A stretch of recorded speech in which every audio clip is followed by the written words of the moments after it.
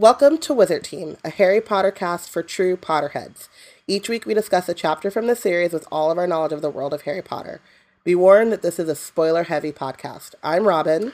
And I'm Bayana. We're really excited to go through these chapters and discuss all of our thoughts and feelings about the book.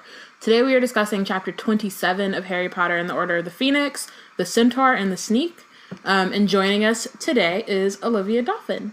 Hi, everybody. Who is the founder of the Wizards in Space magazine. And how many editions or volumes do you have out now? So we are a literary magazine, and we have 2 editions out. And in February, we will be opening up submissions for our 3rd issue, as well as crowdfunding for a year's subscription, which would be issues 3 and 4. So we're going to try to crowdfund for 2 issues at once, which is really exciting to kind of figure that all out up front. Yeah, that's awesome. Yeah. So for our listeners, when you see that, you should donate, and you should also read the first 2 volumes. Yeah, and if you are writers, you should submit.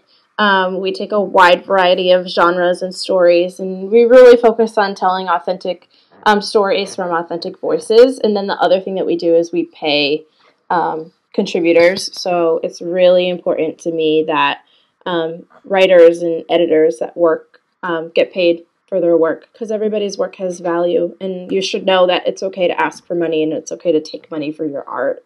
So definitely support us if you can, and read the issues if you can. That would be great. Y'all are amazing.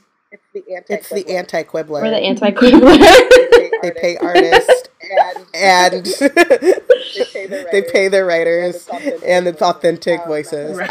Not that I don't love the quibbler, obviously, but that's hilarious. It just worked. Yeah. But we invited Olivia on this episode in particular because she has lots of feelings about Marietta Edgecombe. And Robin and I are gonna, we've done some of our work. We're gonna try to interrogate our feelings about Marietta in this episode. We're gonna see how it goes. I have a lot. We're gonna confront some harsh truths. A lot of feelings. Right. Okay, so first we have some announcements and reminders. We want this podcast to be interactive and want to know your thoughts, so please feel free to tweet along with us. Use the hashtag WizardTeam on Twitter to follow along. Love our blog, Love Wizard Team. Have a few extra galleons lying around. You can donate to Black Girls Create. You could become a Patronus or send us a cheering charm at blackgirlscreate.org/donate. And we have Wizard Team merch. Head over to our website and step up your nerd fashion and stationery game. And if you want to support us but don't have the funds to do so, or even if you do, rate and review us on iTunes. Finally, subscribe to Black Witches Weekly, our newsletter curated by Wizard Bay Deborah with nerd news and links to what's been going on. If you want to be in the know, be sure to subscribe. You can go to blackgirlscreate.org. And now, for Wizard Team news. We went through that really quickly. That was pretty great. I know, right? Do-do-do. Sorry.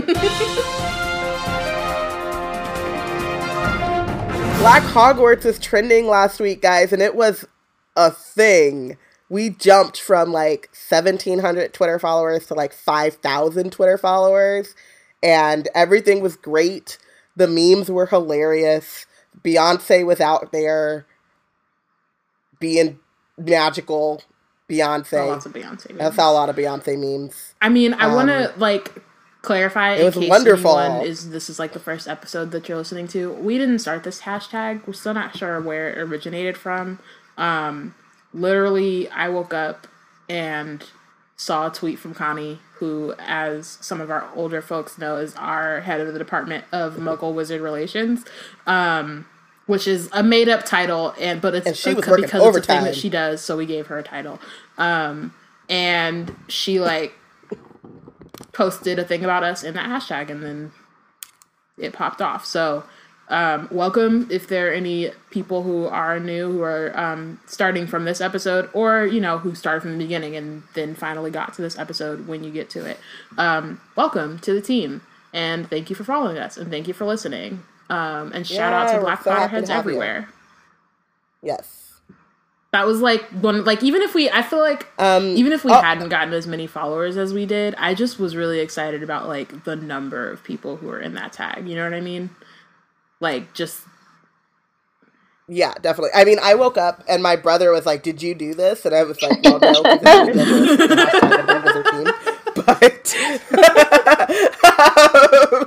but the fact that, like, I woke up and my brother, who, for those who have listened to the podcast, have met him audibly, is a muggle. He's one of the bigger muggles in the world.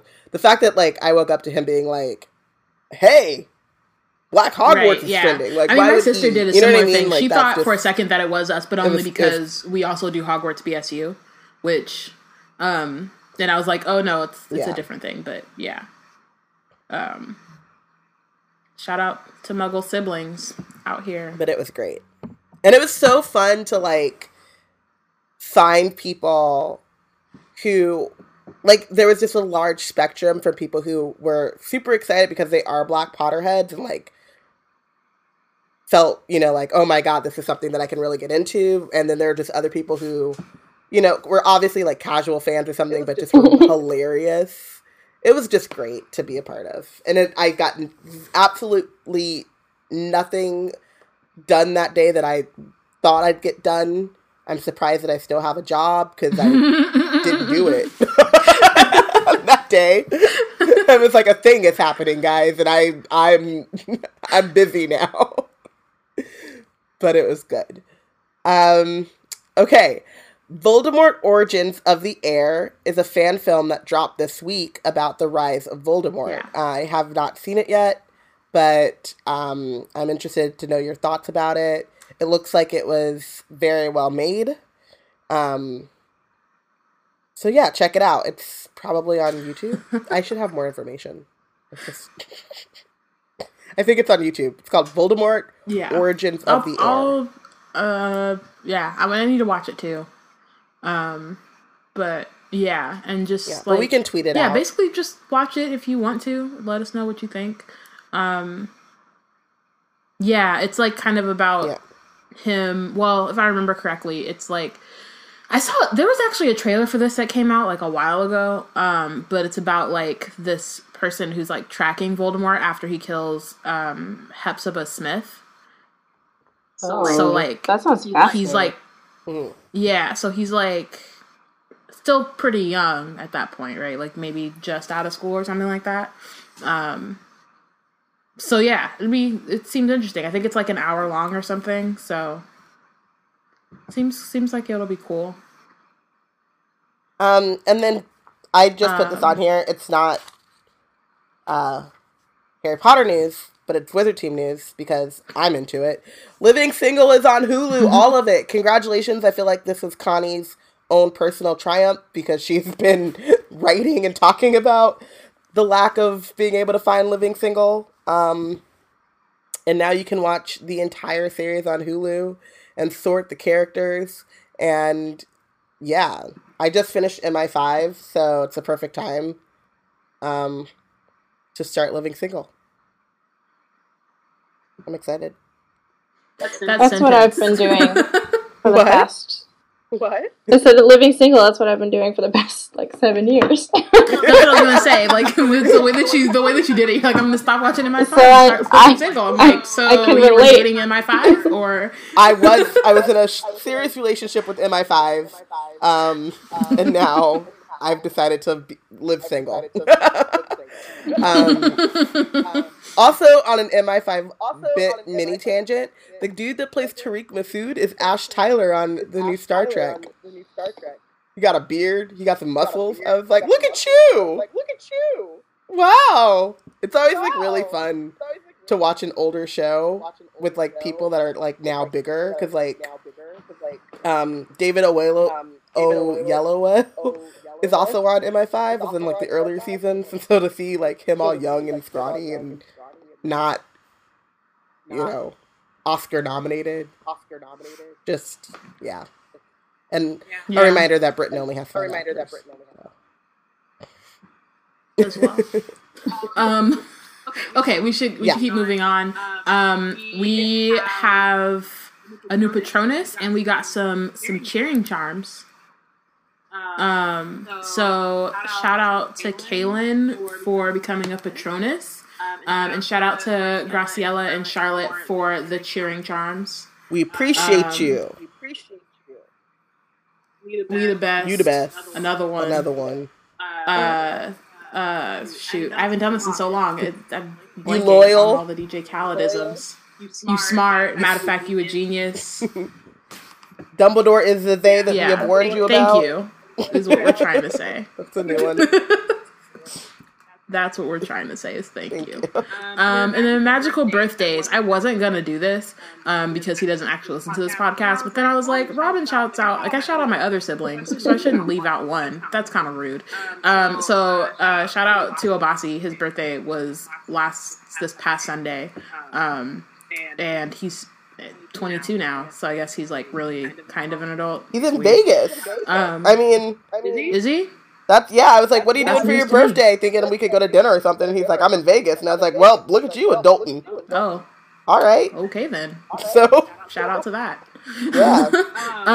The full-on adult. Yeah. And if you, lovely listener, want to have a birthday shout-out, just let us know when your birthday is, and we can shout you out for your magical birthday.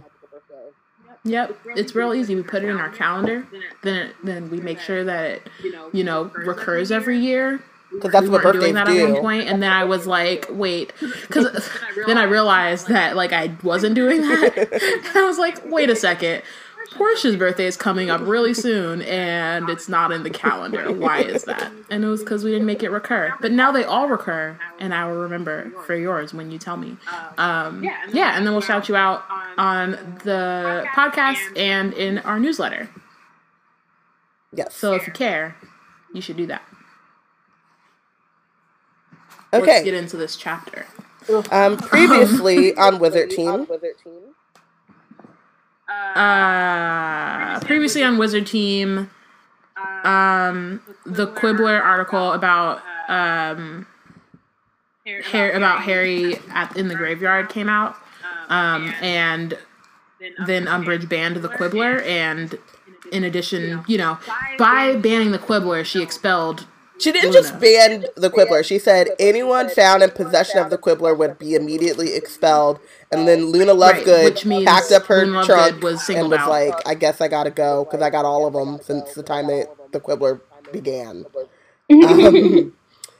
Also, in banning the Quibbler, she made sure that naturally everyone in Hogwarts found and read the Quibbler. Read it. So people are believing Harry's story a lot more now, especially after the Daily Prophet's account of what happened with the 10 Death Eaters who escaped Azkaban didn't quite add up. Right. Harry has detention with Umbridge again. He's back on that tip. And he was also banned from Hogsmeade. Yes. And I think he got like 50 points taken away or something. Yeah. Which the points don't make sense. Like he gets 50 points taken away for literally anything from having a illegal but wasn't illegal at the time interview to like being out of bed after midnight. Yeah, I think the teachers have never really aligned like their point system, which is obvious. And then Dumbledore's really shady about it. About the point system too. That's true. There's no scale. They're just like, I just feel like this warrants 20 because it's a Monday and whatever. Yeah.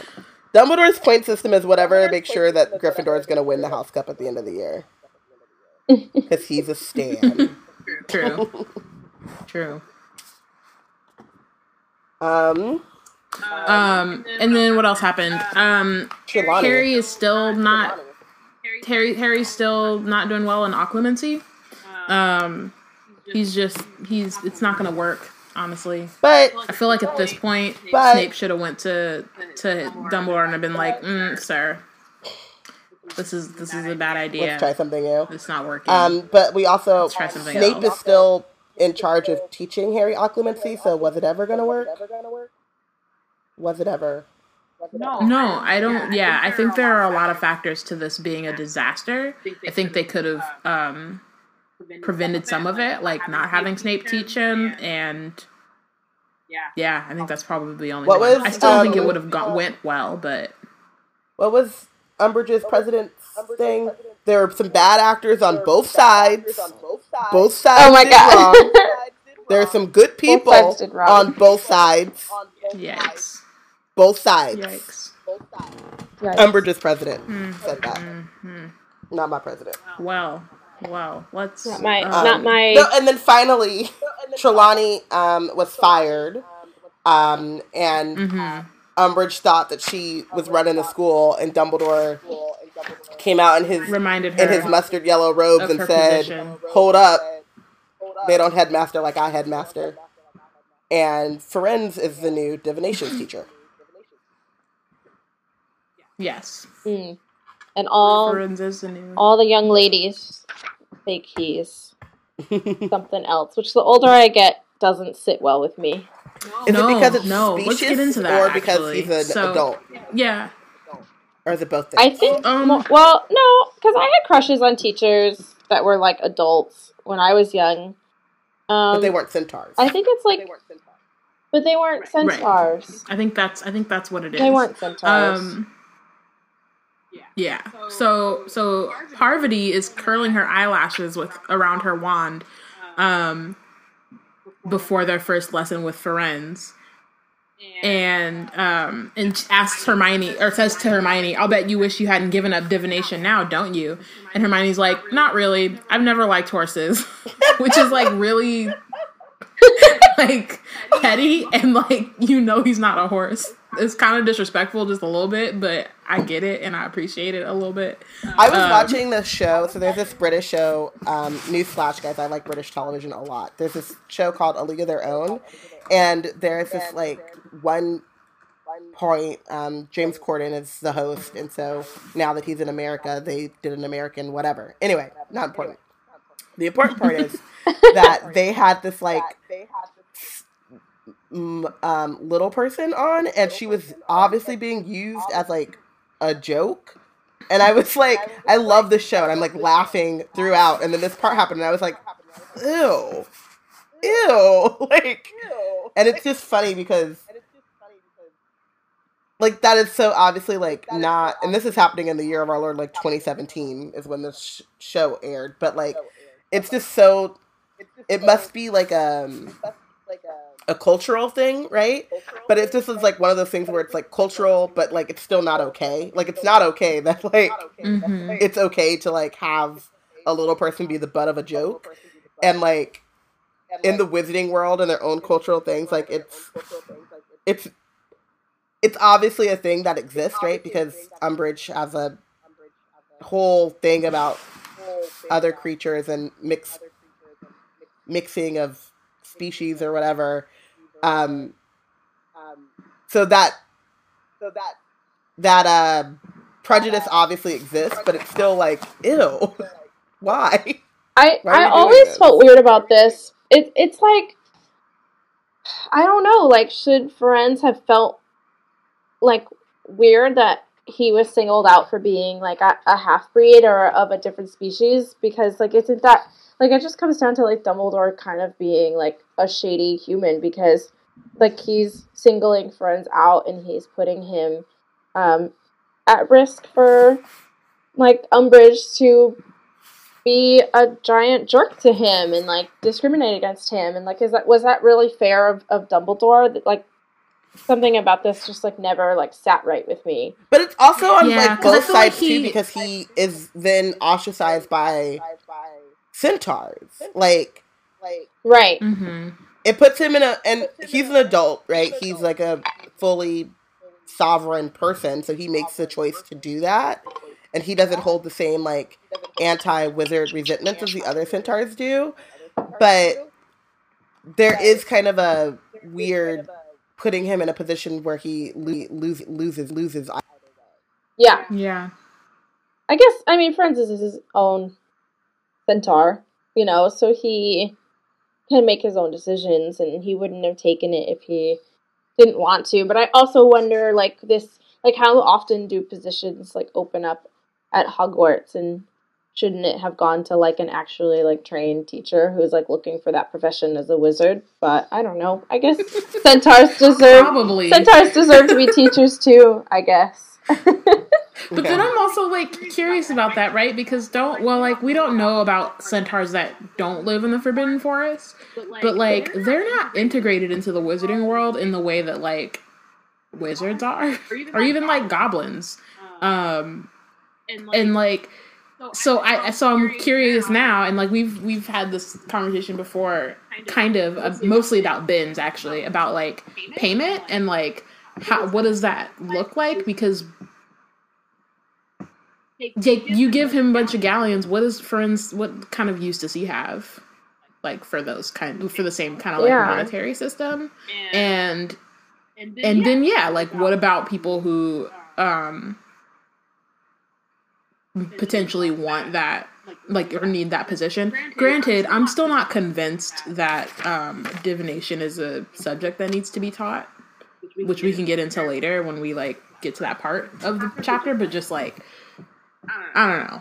It's weird. And it also does, like, I also get what you both were saying, which I didn't fully think about, but just, like, Dumbledore using him as a weapon, or like a way to get back at Umbridge, as opposed to being, like,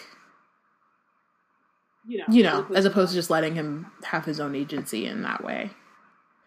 But again, similar to, like, Professor Grubbly Plank, we do get in, like, an actual competent teacher, even, and, like, he, unlike Trelawney, like, comes out and says, like, this is not something that really can be taught, which is, then it goes back to your point of, like, well, then why are we teaching this? But there is a competency there that Trelawney didn't have, that you get with friends, which we'll get into, but yeah, it just seems interesting. Yeah, I don't know. It's kind of it's kind of weird and a little tricky. So Harry asks Lavender and Parvati how Trelawney's doing, and Lavender says, "Not very good, poor thing. She was crying and saying that she'd rather leave the castle forever than stay here if Umbridge is still here, and I don't blame her. Umbridge was horrible to her, wasn't she? I've got a feeling Umbridge has only just started being horrible," said Hermione darkly, which I'm like, no optimism, nothing. Okay. I mean, that's helpful. She's 15 though. She's just like, it's only the beginning. This is like peak. She's also not wrong. Years. Yeah, she's also not wrong. Hermione's always had her pulse on the feeling of the castle, like, way more than Harry and Ron. Like, they definitely, like, are like, tunnel vision to their own studies and, like, their own issues. And granted, like, Harry is, like, often trying to be murdered, so I get that. But, like, Hermione's has, like, always kind of had her pulse on. I love that what's gonna happen. Harry and Ron, but it's also so funny that, like, they're always focused on their own thing. Granted, Harry's thing is trying not to be blinders. Maybe a little bit more important than day-to-day at Hogwarts, but, still. This also has so much irony because, like, Hermione's, like, basically predicting the future, and she's the one that hates divination. Oh. This is why we have you on the podcast. Jim comes in dropping jewels. Wow. It just blew my mind. Right? I was like, oh, you're right. I've been at this a long time. Olivia's a professional. You mark my words, she's gonna want revenge on Dumbledore for appointing a new teacher without consulting her, especially another part human. You saw the look on her face when she saw Firenze. I'm also really curious about, like, like, classifications of magical creatures. Mm-hmm. Especially ones that are, like, very clearly autonomous versus ones that are more like ones that are closer to human versus ones that are like animals, but they just happen to have magical kind of abilities or whatever, or properties. Yeah. And so I'm like, are centaurs really part human, or do they just they look like their top half looks human? You know what I mean? Oh my god, that's like the Doctor What is Who that classification? And is that of like humans look Time Lord? Like Yeah. they're not actually yeah. similar. They just look similar, and that's like there. You can see that in so many different species, right? Like, dolphins and sharks are completely different. I don't know why that. Right. But you know what I mean? Talking about my the family. Thing is, though, is like talking about dolphins. Yeah, when you I'm talking about dolphins. Right. Exactly. I mean, and I'm sorry to say this, but like, when you call something part human, then doesn't that mean like, then what is the other part? So the centaurs are part human, part horse, and what was going on with their ancestors that all of a sudden apparently that merging happened? So I was just curious, because I imagine like Newt Scamander probably covered centaurs in Fantastic Beasts, and it looks like they're classified as beasts from the Ministry of Magic.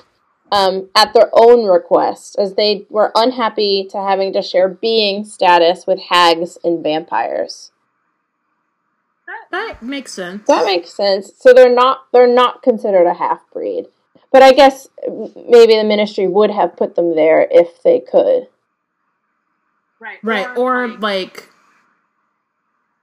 I don't know. I mean, I guess like half-breed is a slur. Yeah. So maybe that's just what people are like, or people Umbridge and people like Umbridge would call them, even though that doesn't really make sense for what they are, like their actual. I did not expect to get so deep into centaur. I mean, Wikipedia land. A while ago, we got really deep into Puffskeins and like the Pygmy Puffs. Oh yeah. It got really gross really fast, but it happened. So it looks like they were offered in 1811. This is why people think I'm a Ravenclaw, but I'm not. In 1811, centaurs were offered being status. A being was any creature that has sufficient intelligence to understand the laws of the magical community, and to bear part of the responsibility in shaping those laws. However, they declined because the associations with other creatures, such as vampires or hags, that being status would give them. And then the Mer people made the same decision a year later. Ooh, I love a good uprising. Right. That's so interesting. That's interesting. Like, yeah. I mean, I think... Yeah. I'm, like, really interested in the, like, what these other communities are like and, like, how they fit into the wizarding world, because I feel like as far as we generally see them, it's mostly through, like, their regulation and control, and at least that's, like, through the Ministry. That's kind of how they deal with them, and, like, I get part of it is just about, the Statute of Secrecy. Mm-hmm. But even the Statute of Secrecy doesn't make sense to me when it comes to magical creatures. Yeah, I've always been very confused, and maybe we'll see more of that in Fantastic Beasts, like how magical creatures like choose or don't choose to like not reveal themselves to humans. Right, and like how is that up to wizards or like humans to decide like what is best for them and like why, you know what I mean? Like what makes that necessary? Mm-hmm. And then like a thing that Robin and I have talked about before is like what makes one creature magical and another one not. You know what I mean? Yeah. Because it's I mean, I guess this is kind of like verging into like magical realism and stuff, but like if you just saw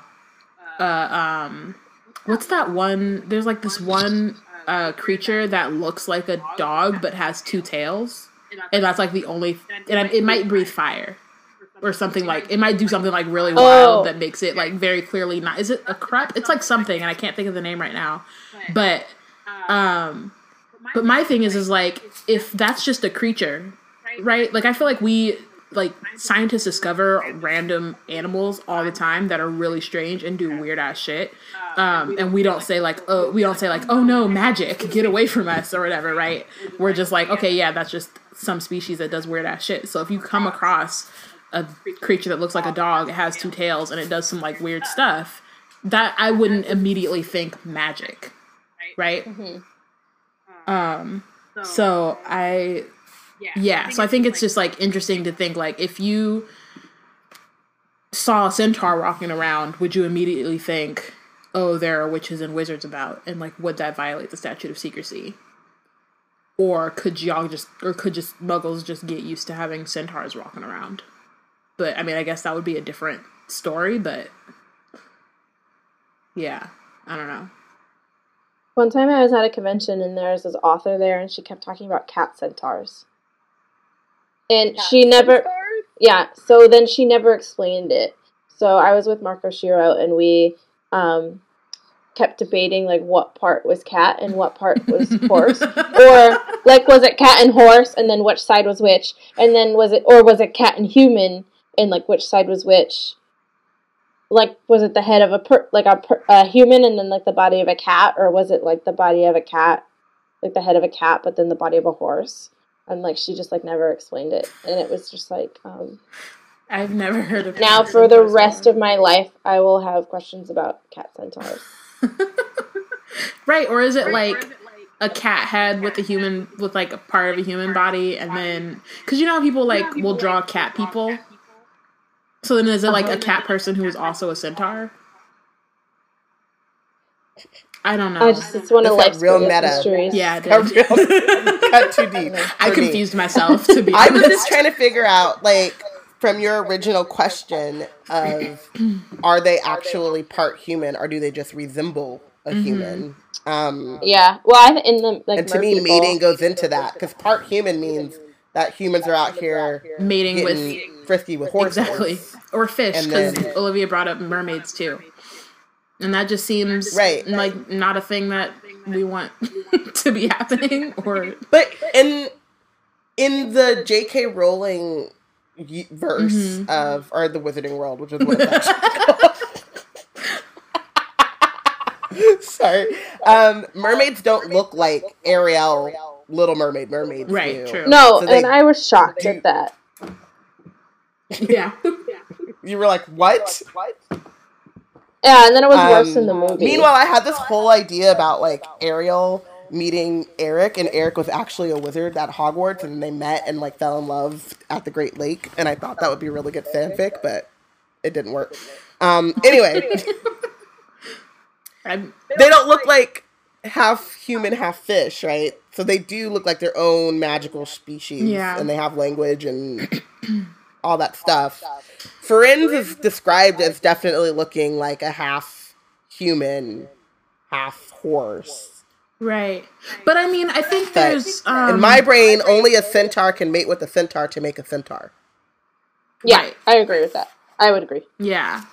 And no longer wish to discuss centaur mating. Alicia's like, can we not? Keep going. Move on. But, I mean, I think I do, like, want to... We're never going to get to Marietta at this rate. True. But one thing I do want to bring up real quick before we move on is I remember, and my book is, like, it's very far, so I won't go grab it. But when Percy, after the Quidditch World Cup, when Winky was fired... And Percy went on talking about, like, the regulation and control of magical creatures.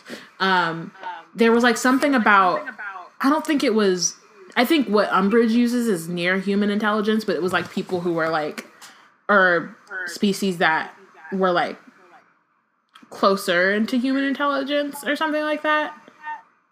I don't know, but it was like it was a gross way of wording it, and I think like in this book, Umbridge says it to the centaurs, and they're like, "We're smarter than you. I don't know what you're talking about." But just like I don't know, the classifications of magical creatures and the ones that clearly have their own like communities, and yeah, it's interesting. But yeah, we should move on.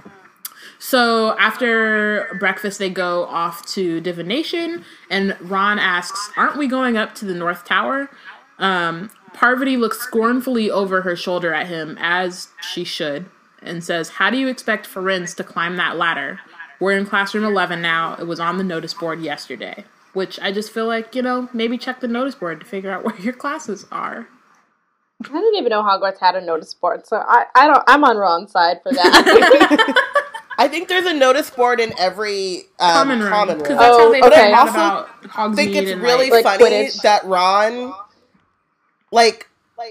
in the whole confrontation, Umbridge tells Dumbledore, well, how do you expect her to live there when someone needs that classroom? And he's like, oh, our teacher already prefers different classroom. Like, that was in the conversation that was being held in front of the entire school. Mm-hmm. So that's true. Yeah. Ron. Mm-hmm.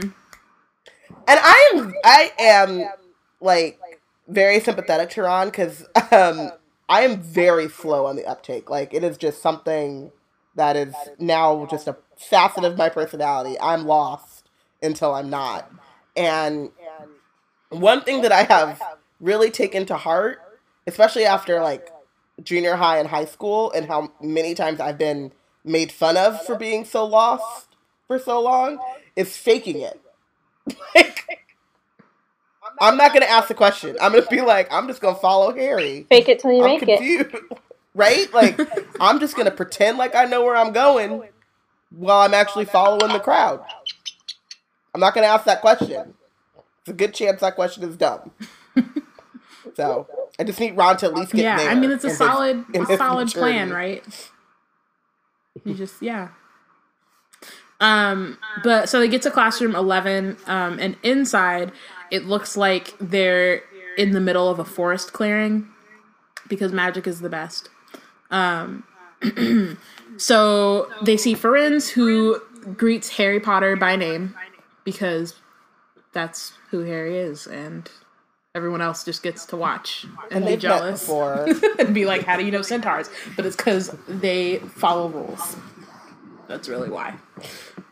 And they don't get they don't get detention in the place. Like, detentions in the Forbidden Forest. True. So Harry noticed that there was a shadow of a hoof-shaped bruise on Firenze's chest. Yeah, and Firenze says that Dumbledore has kindly arranged this classroom for them in imitation of his natural habitat. He would have preferred to teach them in the Forbidden Forest, which was until Monday his home, but that's not possible. Because he can no longer return to the forest because his herd banished him.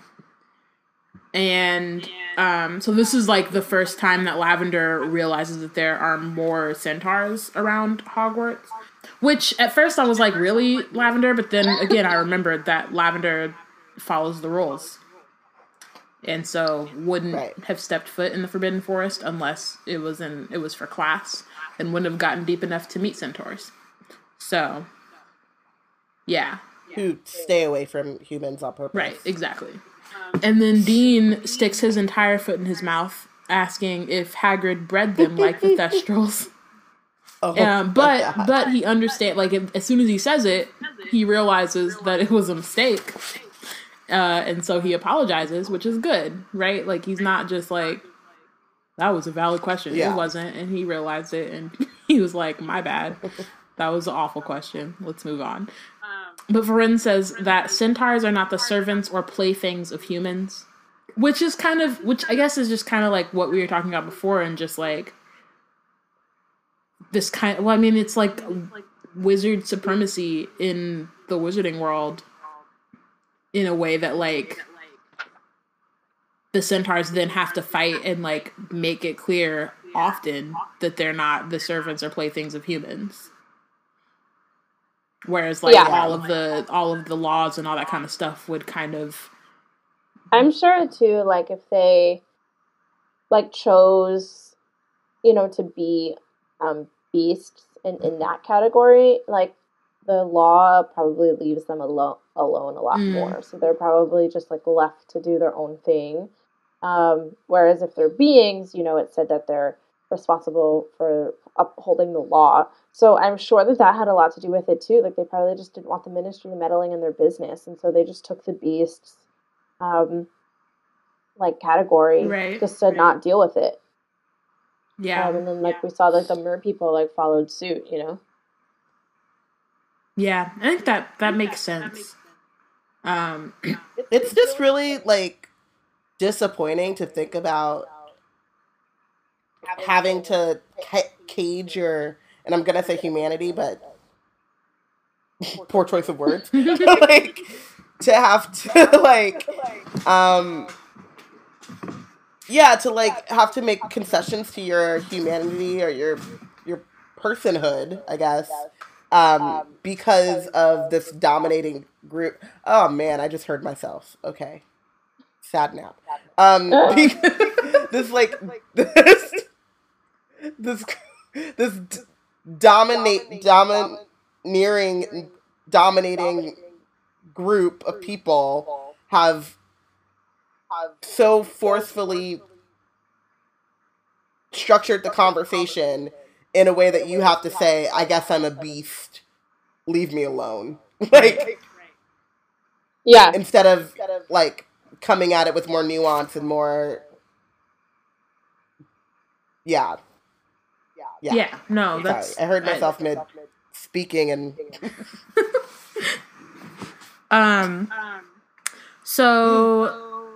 So we find out that Firenze was banished because he agreed to work for Professor Dumbledore. Because centaurs see that as a betrayal of their kind. I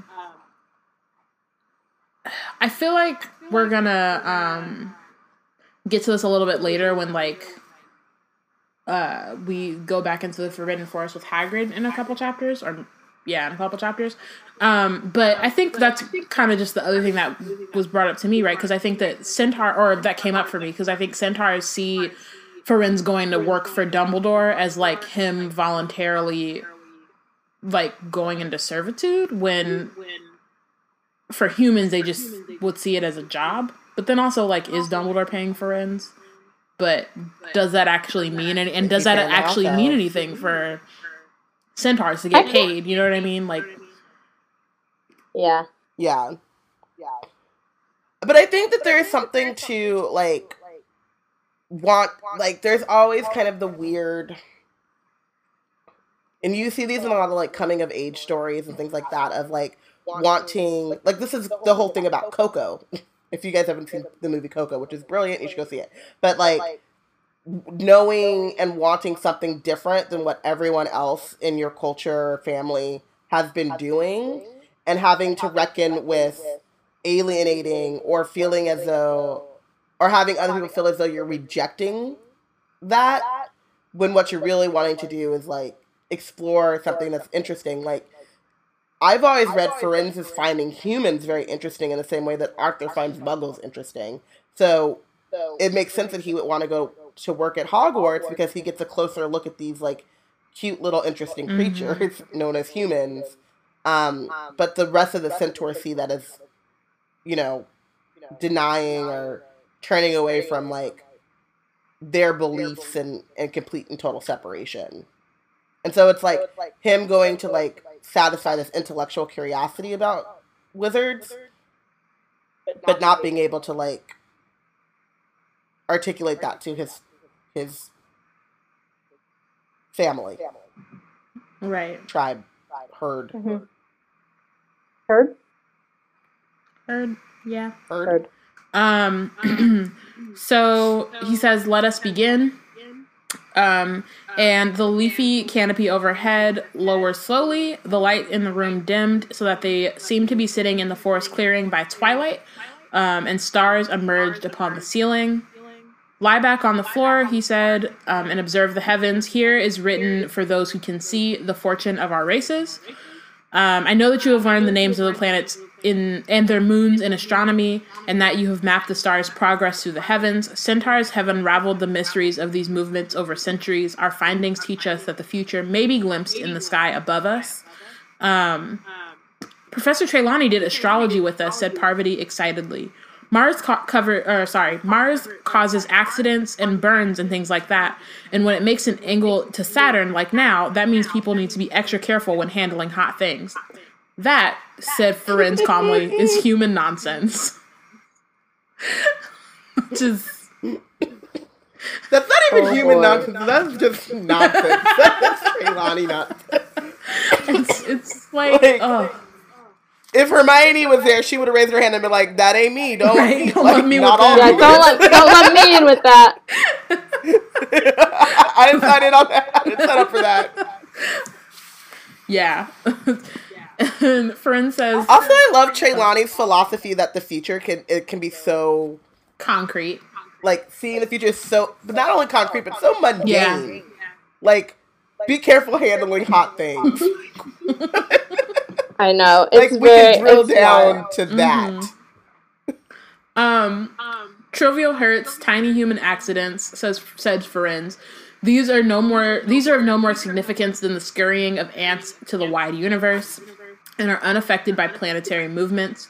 Professor Trelawney is a human, said Ferenz simply, and is therefore blinkered and fettered by the limitations of your kind. Sybil Trelawney may have seen, I do not know, but she wastes her time in the main on the self-flattering nonsense humans call fortune-telling, which is like the best summation of her, like, just...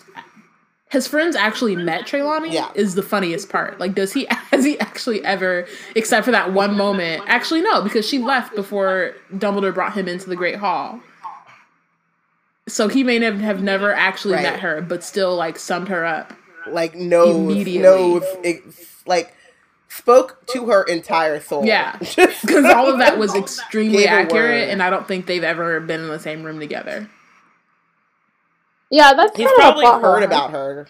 I guess if you're that close to Hogwarts, and it seems like Friends had a friendship with Hagrid, and the Centaurs have always kind of had understanding of what was happening at Hogwarts, so there must be some sort of... They must be connected somehow. Maybe. Yeah. And I think it's kind of at least implied that Dumbledore does speak to the Centaurs. And since he knew that Trelawney was on the outs and obviously needed to talk to friends about if he'd be interested in the position, he's probably gotten some glimpse into that. It still doesn't explain how he could drill so adeptly down to her entire being. But with the limited information that he may have had, he really got her very quickly. He said, I, however, am here to explain the wisdom of centaurs, which is impersonal and impartial. We watch the skies for the great tides of evil or change that are sometimes marked there. It may take 10 years to be sure of what we are seeing. In the past decades, the indications have been that wizardkind is living through nothing more than a brief calm between two wars. Mars, the bringer of battle, shines brightly above us, suggesting that the fight must break out again soon. How soon centaurs may attempt to divine by the burning of certain herbs and leaves, led by observation of fume and flame. I just also want to point out, again, like with the comparison between Trelawney and Ferenz, to Trelawney, Mars affects accidents and burns, but to Ferenz, he's like, nah, it's a bringer of battle. One sounds like way more impressive than the other, and I feel like Trelawney should be in this class. Just to take some notes, just for like next year when she got a new batch of third years. He's like, all right, we ready. We're bringing battle now, which is also more shocking than burns and accidents. Right, exactly. And we know she loves the drama. I also do love, though, in his teaching of this, he doesn't do what Trelawney does, which is, like, talk about it with an air of, like, absolutes. Mm-hmm. And also, like, with Trelawney, it's whether or not you have the gift. Right. Like, these things are going to happen. But if you can't see it, it's your fault, or, like, that's your problem. Mm-hmm. And Friends is saying, we can glean these things. It may take 10 years sometimes to fully understand what's happening. And we can do our best to try to, we believe that the future can be seen in understanding these things, but we also believe that you can misinterpret and misunderstand what you see. Right. It's very interesting because it comes down to how does prophecy telling and fortune telling and seeing the future and understanding the future work within the wizarding world, because we could say that the prophecy with Voldemort and Harry was self-fulfilled. Like, if Voldemort just ignored it, then it wouldn't have come true. But is that necessarily true? Because the centaurs are, like, studying the way that the stars are aligned and, like, the energy of the planets. And does that have anything to do, like, and we see it in our culture, too, like, with, like, things like Mercury retrograde. Like, is that, like, do I know that Mercury is going into retrograde? And I'm like, well, fuck, I'm going to fuck everything up. I don't know if I can swear on this. No, you're fine. I apologize. Yep. Yep. You know? Like I, so it's like self-fulfilling prophecy, and then I'm like, Mercury's in retrograde, like my hard drive failed, like that makes sense, but then it's just like maybe my hard drive is just gonna fail anyways. I don't know, or like I say the wrong thing. Is that what Mercury in retrograde means, that everything's gonna go bad? Yeah, Mercury controls like communications and technology, and when it's in retrograde, which is the illusion that it's moving backwards, it like kind of puts all these energies in haywire. And it can cause like wacky things, like so you might put your foot in your mouth a lot more and like say the wrong thing, and like if you're trying to have a serious conversation with somebody, like that could go wrong. But then also like maybe like not, like they say not to make big decisions during Mercury retrograde, and they also say like don't travel and like back up your hard drive. Like it's just like kind of funny, but like so back to Harry Potter and like not our bad, like weird Muggle universe. But yeah, how does that work? Like we don't really have a true understanding of how fortune telling and prophecies really work. Right. The Harry Potter universe, like everybody just has their best guess, and so Trelawney and Centaurs and Dumbledore like all have like very different understandings of how it works. But they're all like slightly right. Which is interesting too. Like he's saying, "Oh, that we're in a brief calm between two wars," and that's true. And that is what, you know what I mean? Like that's what ends up happening by the end of this book is like they're at war again. And even some of the like, I mean, Trelawney has had at least 2 actual prophecies before, and I mean, yeah, it's interesting that like the book does put a lot of stake in prophecy for plot, but then also shows how unreliable it can be at the same time. I don't know. It's interesting. And like shows different kind of opinions on it and different stances on it and ways in which like it works and ways that it doesn't work and all that kind of stuff. Yeah. I don't know. Well, I think that kind of goes into what Olivia was saying too, though. And we see this with Voldemort learning about Trelawney's first prophecy, which is that he makes that happen. Like without that action, without the knowledge of that prophecy, do you make the same decisions?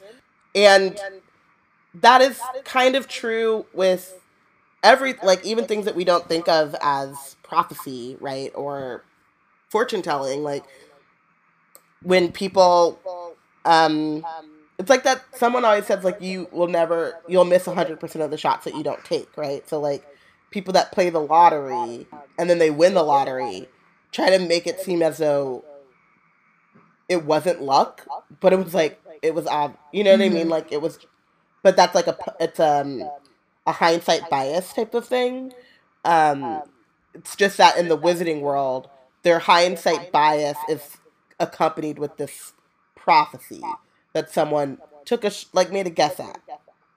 And there's magical intent there, but, Is that not the reason why like those prophecies are held in the Department of Mysteries? Because they don't understand that magic, and they don't, and they're trying to figure that out. Right. But, which is like another reason why I'm like don't think it's a class that should be taught. Or that's not necessarily true. I don't think it should be taught in the way that it is taught. Yeah, it's taught in absolutes. It's taught in absolutes, but then even like so even with Firenze, right? So they're burning sage and mallow-sweet and looking for certain shapes and symbols in the fumes, but he seems perfectly unconcerned that not one of them could see any signs he described, telling them that humans were hardly ever good at this, that it took centaurs years and years to become competent, and finished by telling them that it was foolish to put too much faith in such things anyway, because even centaurs sometimes read them wrongly.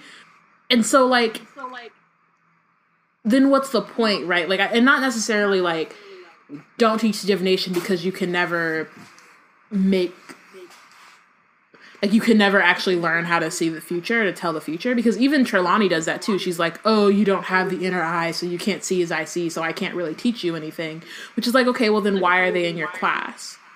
Versus like if there had been, if it was like a class about a theory class, exactly, like if it was like the theory of divination, and it was like in this, and like could be like this section we talk about seers, and this section we could talk about centaurs, and in this one we could talk about some other thing like prophecy or whatever, astrology, and it can all be theories versus it being like you actually physically try to see the future, because that just doesn't seem like that's a thing that most people can do.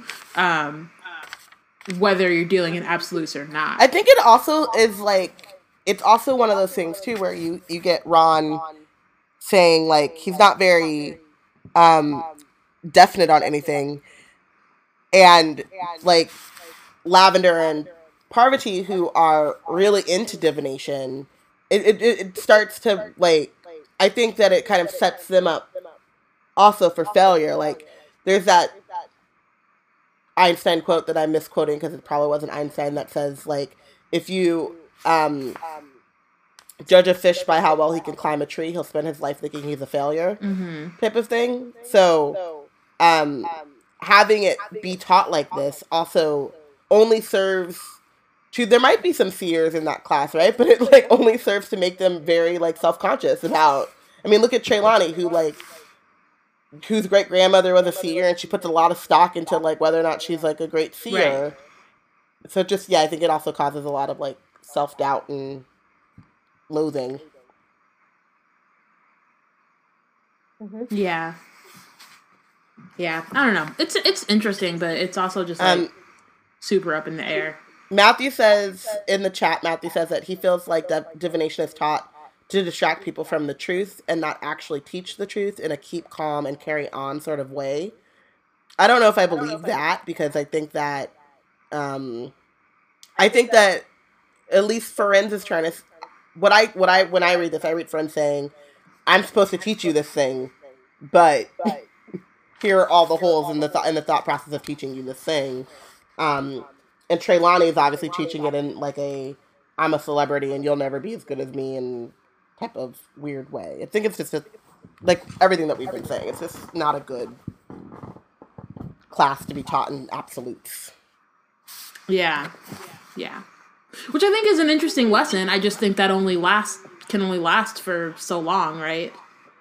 Like you just gonna teach a whole class where you might see it, might not see it. You know what I mean? Yeah. I don't know. So the bell rings, and it's time to go. But first, Ferenz asks for a word with Harry, and then asks him if he's a friend of Hagrid's. Harry says yes, and then he says, then give him a warning for me. His attempt is not working. He would do better to abandon it. His attempt is not working, Harry repeated blankly, and he would do better to abandon it, said Ferenz. I would warn Hagrid myself, but I am banished. It would be unwise for me to go too near the forest now. Hagrid has troubles enough without a centaur's battle. But what's Hagrid attempting to do, said Harry. Hagrid has recently rendered me a great service, said Ferenz, and he has long since earned my respect for the care he shows all living creatures. I shall not betray his secret, but he must be brought to his senses. The attempt is not working. Tell him, Harry Potter. Good day to you. So things are happening with Hagrid that he doesn't want people to know about. But I think this is the first time we're like clear, because this is the first time we're hearing from someone else that Hagrid is clearly up to some other shit. Yeah. Always is that homeboy. Very true. Always up to something. Hagrid gonna Hagrid. Hagrid gonna Hagrid. I also love that in this, like, Ferenz is trying to say Hagrid's gonna get himself in trouble with the centaurs. Like, they're fed up. And is still, like, loyal or respects Hagrid enough not to, like, give up his secret. Mm-hmm.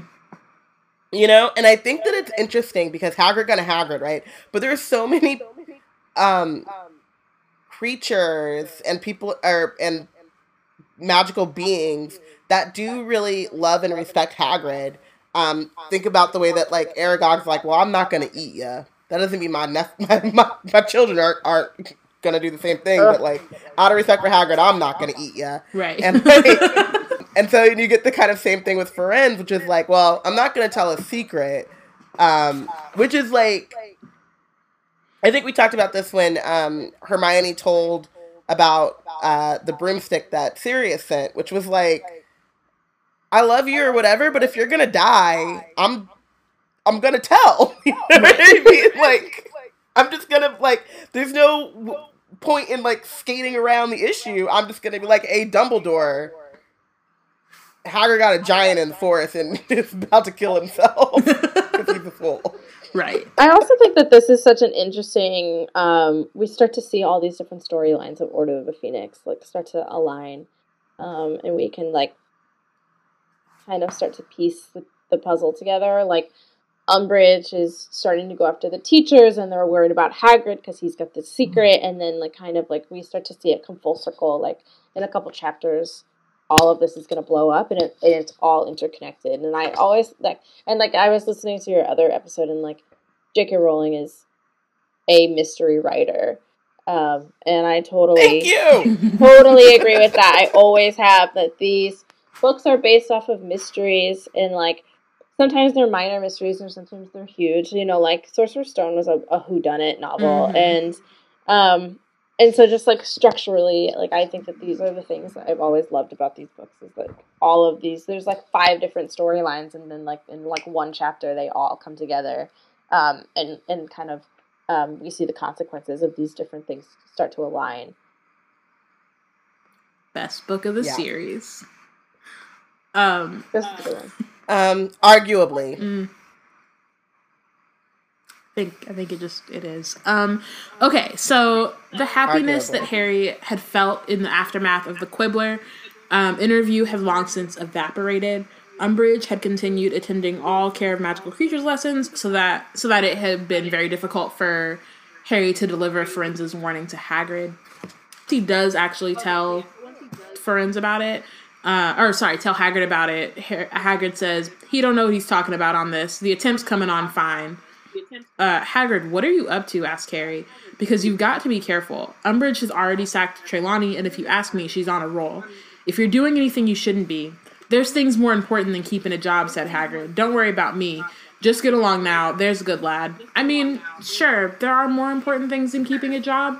If that's the case, maybe hit up Grubbly Plank. Give it to her.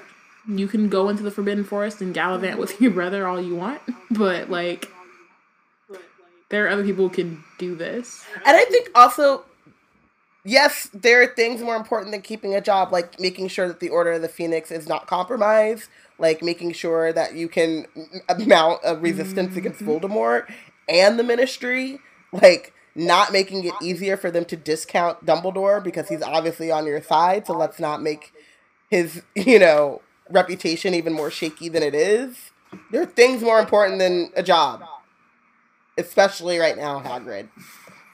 But Hagrid gonna Hagrid, so. Indeed. Hagrid gonna Hagrid, that's right. Always. Meanwhile, as the teachers and Hermione persisted in reminding them that OWLs were drawing nearer, all the 5th years were suffering from stress to some degree, but Hannah Abbott became the first to receive a calming draught from Madame Pomfrey after she burst into tears during herbology and sobbed that she was too stupid to take exams and wanted to leave school now. I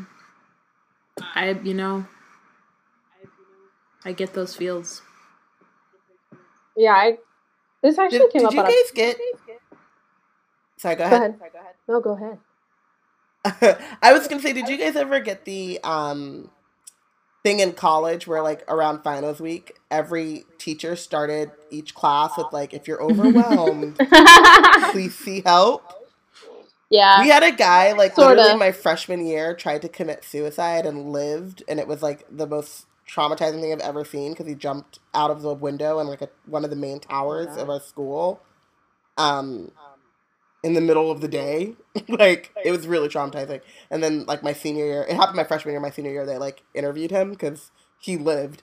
But then it was, like, at first it was like every start of like the end of the term I'd get that, but then it became like every class started with, if you're feeling overwhelmed, please like seek help. And had this thought in my head, like, if it is to the point where you have to give this warning every time, maybe you should do something about maybe how overwhelmed we're feeling. Relook at your curriculum. You have control over the situation.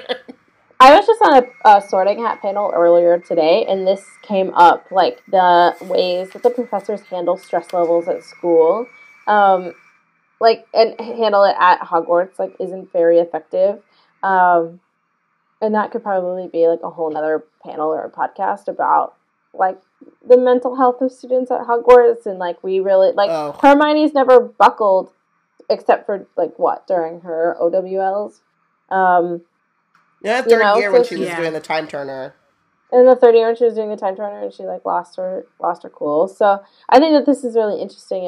And I think this is one of the first times too that we see like a potion being used as like a calming effect and some sort of equivalent to a stress release medication that a Muggle would have.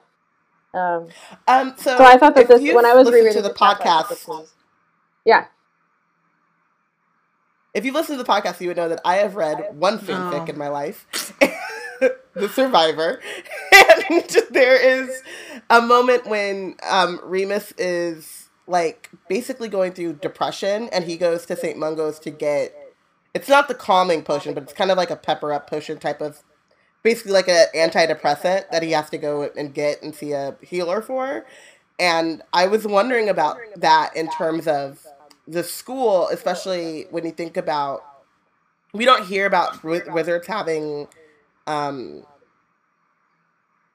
forget what they're called, like cognitive or like neuroatypical things like ADD maybe, or dyslexia or something like that. But like, what is the system in place for students, especially during these high stress times? The only thing we get is Hannah Abbott getting a calming draught, and it is useful in that moment, but it doesn't take away the fact that like OWLs are still coming up and like the stress level is not going to go down. And there are also kids who have anxiety year round. But then like maybe there's like maybe they like keep calming draught on them or something, and it's like regulated as like medication would be, or do they have to go to Madame Pomfrey every time they're having a panic attack? Like, I don't know. It's another mystery. Oh my god, me and Poppy would be best friends. Me and Poppy would be best friends. Dude. Especially because I'm thinking about it now, like, my panic disorder at Hogwarts would be insane. There's owls flying in at random times, and the staircases are never the same. The staircases are never the same! I would have a breakdown on the staircase as it moved. I know I would. I would literally crumple into a ball, and someone would have to pick me up and drag me to Poppy. Or freaking Peeves. We talk a lot about how much you love Peeves, but for like students with anxiety. Do you know how jumpy I am? And he just pops out of nowhere. Blowing raspberries in your ear. The fact that you cannot operate inside or outside of Hogwarts is amazing. It's unfortunate for ministry workers with anxiety, though. They're fucked. But they're for a lot of reasons, including the fact that they don't have security. But, like, also. Eric is doing his best, but he's got 8 jobs. But also, like, yeah, it's... I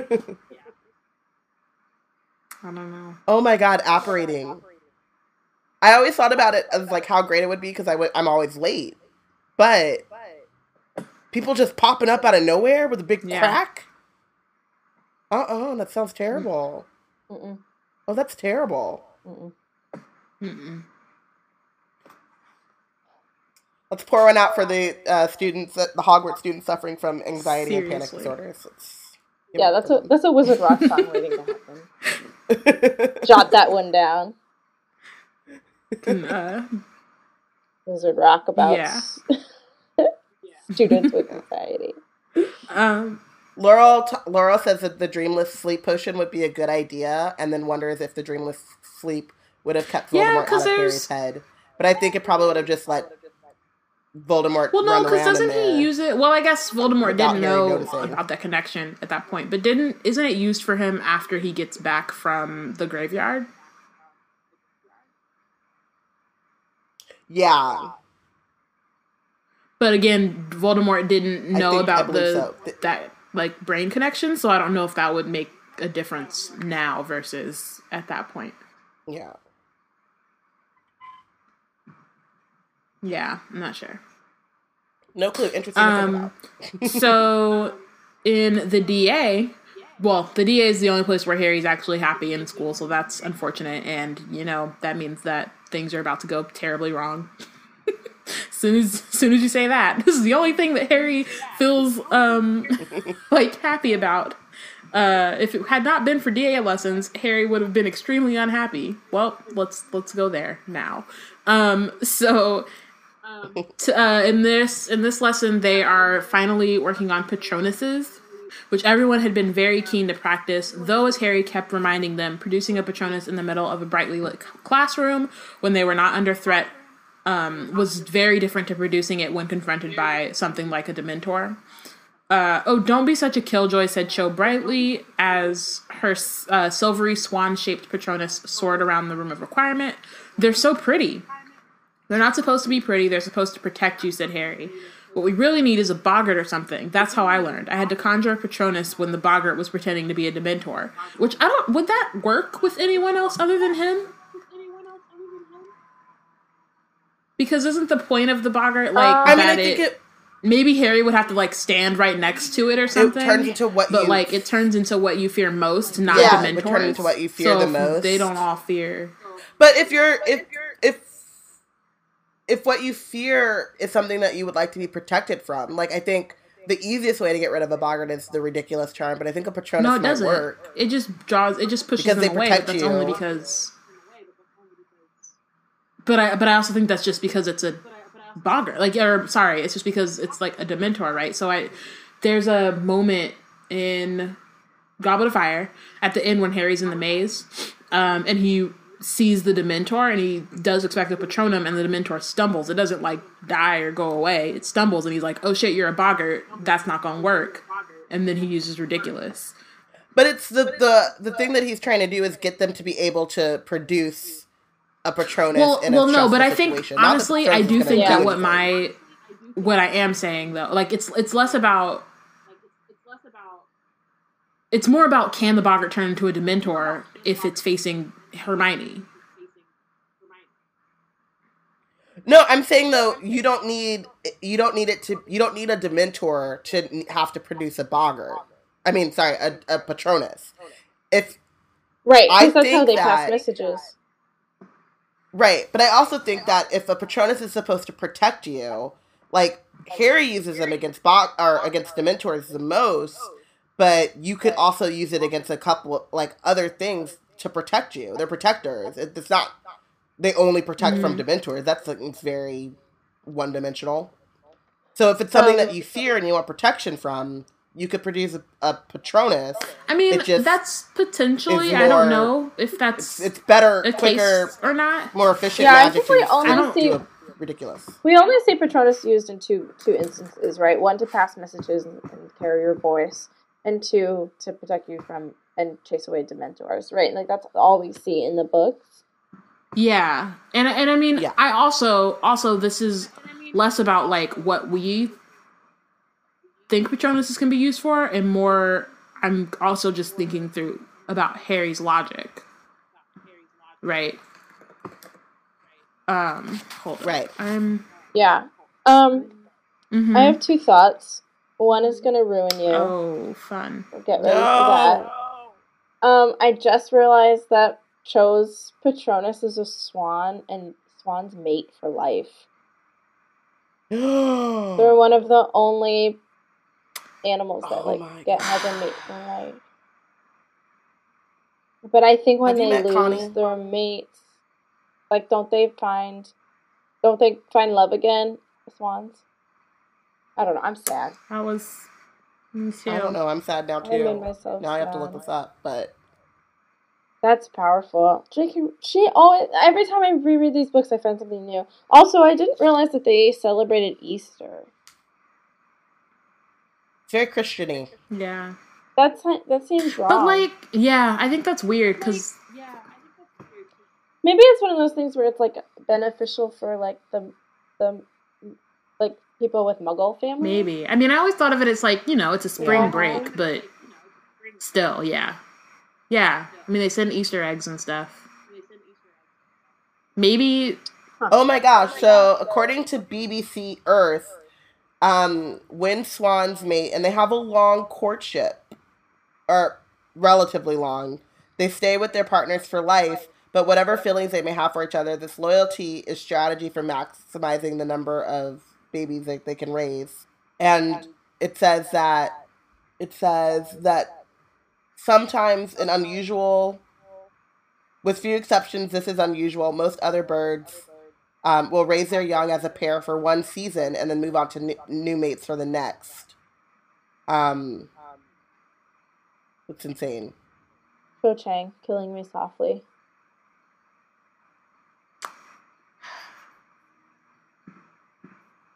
Oh. They're highly effective fighting teams too. Cho Chang. And they eat less when separated from their mates. Okay, can we... That's not true. So really I was gonna say, yeah, that I don't... Can't relate. But, can we move on? Because this is sad. This is very sad. So, I mean, you warned us, but also, like, yeah. Robin's going deeper into the hole. Yeah. It says that they change mates sometimes when bad breeding seasons. I can't relate to that. So they really, like, the divorce rate among swans is about 4%. And it's usually because they have reproductive issues like humans. Oh, but they do cheat. Swans aren't perfect. Yeah. Let's move on. I'm really into swan mating right now. Cho Chang was playing the field before in Goblet of Fire. So. Okay. Let's but that would be really scary, said Lavender, and I still can't do it. Neville was having trouble too. You've got to think of something happy, Harry reminded him. I'm trying, said Neville miserably, who was trying so hard his round face was actually shining with sweat. That's kind of sad too, actually. Harry, I think I'm doing it, yelled Seamus, who had been brought along to his first ever DA meeting by Dean. Look, it's gone, but it was definitely something Harry. Okay. Also, shout out, like, I mean, it's about to not be fun, but, like, your first time in the DA and you get to learn how to do a Patronus. Didn't even... Right? But also, like, shout out that he's seeing, like, some results, because he is so far behind the rest of them. He doesn't know how to do nothing else, but... That's a valid point, yeah. And also, shout out to Harry for letting him in the DA. True. I would be petty. Like, sorry, we're full, Dean. My bad. Should have told you before. Yeah. I mean, like, it's cool he apologized or whatever, but that'll make half the year done gone by. Like, I'd be petty for sure. I'd make him wait. I always thought that was something else about this book that didn't sit well with me, is that Dean and Harry fought for a long time. And I always thought that was, like, impressive on both their parts to, like, hold that grudge. But, like, everybody talks about how grumpy Harry is in this book, and, like, when you kind of take a step back or you get a little bit older, like, he was living in the same room as somebody that, like, wouldn't speak to him for, like, months. And, like, that's like having being in a fight with, like, an internal fight with your roommate. Ugh. Yeah. Ugh, stressful. It's very true. Too much. Hermione's Patronus was a shining silver otter, and it was gamboling around her. They are sort of nice, aren't they? She said. And then the door of the room of requirement opened and closed again. Harry looked around to see who entered, and to his great astonishment, he saw Dobby the house elf peering up at him from beneath his usual 8 hats. It's really funny, like, as I was reading this, well, it's not funny, it's just who I am as a person. I was, like, thinking of the way that they did the movie and how awful it was. Because first of all, how are you just gonna blow a hole in the room of requirement? How? Like, right? That don't even make any that. Anyway, also, I just like to thinking of like how little Dobby gets used in the movies often makes me upset, because I think like this is the most bizarre, like, just like picture, right? This little house elf comes scurrying to the room with all these hats on his head, and he's like, "Y'all are in danger." And like, how do you not, like, because it's like such a bizarre image, but then it's very like, it's just very Harry Potter, I guess. Like, I feel like just that, like, whimsy is always there, even when as it gets darker and, like, as serious things happen, there's still an air of, like, it being magical and, like, really strange and weird, and I think sometimes that gets lost in the movies. Yeah. I agree with that. I agree. I'm over here looking at Otter Facts, and I have a quibble about it being Hermione's Patronus, but I will save that for Twitter. I also think that because I am a person who every single time I watch Deathly Hallows Part 1, I ugly cry when Dobby dies, and I came to the realization that a lot of that is the emotions of Dobby in the book, right? Because Dobby in the movies is not worth he literally shows up in Chamber of Secrets, and then he shows up again in the Deathly Hallows to talk with Kreacher, or to like have that one scene with Kreacher in Grimmauld Place, and then to die. Like, those, like, you literally don't see him for 5 years, and then he dies, and you're supposed to be sad about it. Oh. Which is like, well, no, I mean, like, yeah, I was, but that's because I read the books and I know he's like in it more, and like you have a deeper relationship with him. But if you're just like a casual watcher of the movies, like, who was that? I don't know. Yeah, but it's also like, my point though is that like those moments, like you said, like, okay, Dobby probably cost some money because CGI and all that stuff, but like it really doesn't take much time to include, like, it goes back to that whole burning of the burrow thing. Could have brought Dobby in instead of doing that. But like, right, but like, I think the thinking is, and this is just pure speculation, but the thinking is that like an explosion is more like action-packed or more exciting, which is just then like saying that you don't trust your actors to, because you can have exciting and dramatic scenes without explosions, and like having Dobby come in and warn Harry is probably just as much in terms of production costs as having them blow up a hole in the Room of Requirement, which never gets mentioned again.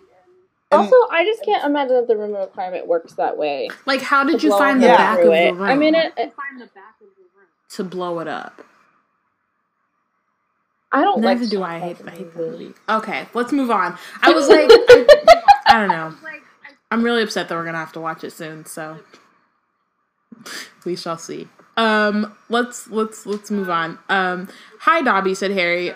What's wrong? For the house elf's eyes were wide with terror, and he was shaking. Harry Potter, sir, squeaked the elf. Harry Potter, sir, Dobby has come to warn you, but the house elves have been warned not to tell. He ran headfirst at the wall. Harry, who had some experience of Dobby's habits of self-punishment, made to seize him, but Dobby merely bounced off the stone, cushioned by his 8 hats. What happened, Dobby? Harry Potter, who's she, Dobby? Sorry, pages sticking together. But he thought he knew. Surely only one she could induce such fear in Dobby. Umbridge, asked Harry. Dobby nodded. What about her? Dobby, she hasn't found out about this, about us, about the DA. He read the answer in the elf's stricken face. His hands held fast by Harry. The elf tried to kick himself and sank to his knees. Is she coming? Dobby let out a howl. Yes, Harry Potter, yes. What are you waiting for? Harry bellowed at the rest of the DA. Run. So really quickly, just about Dobby and kind of like this ownership situation with the elves.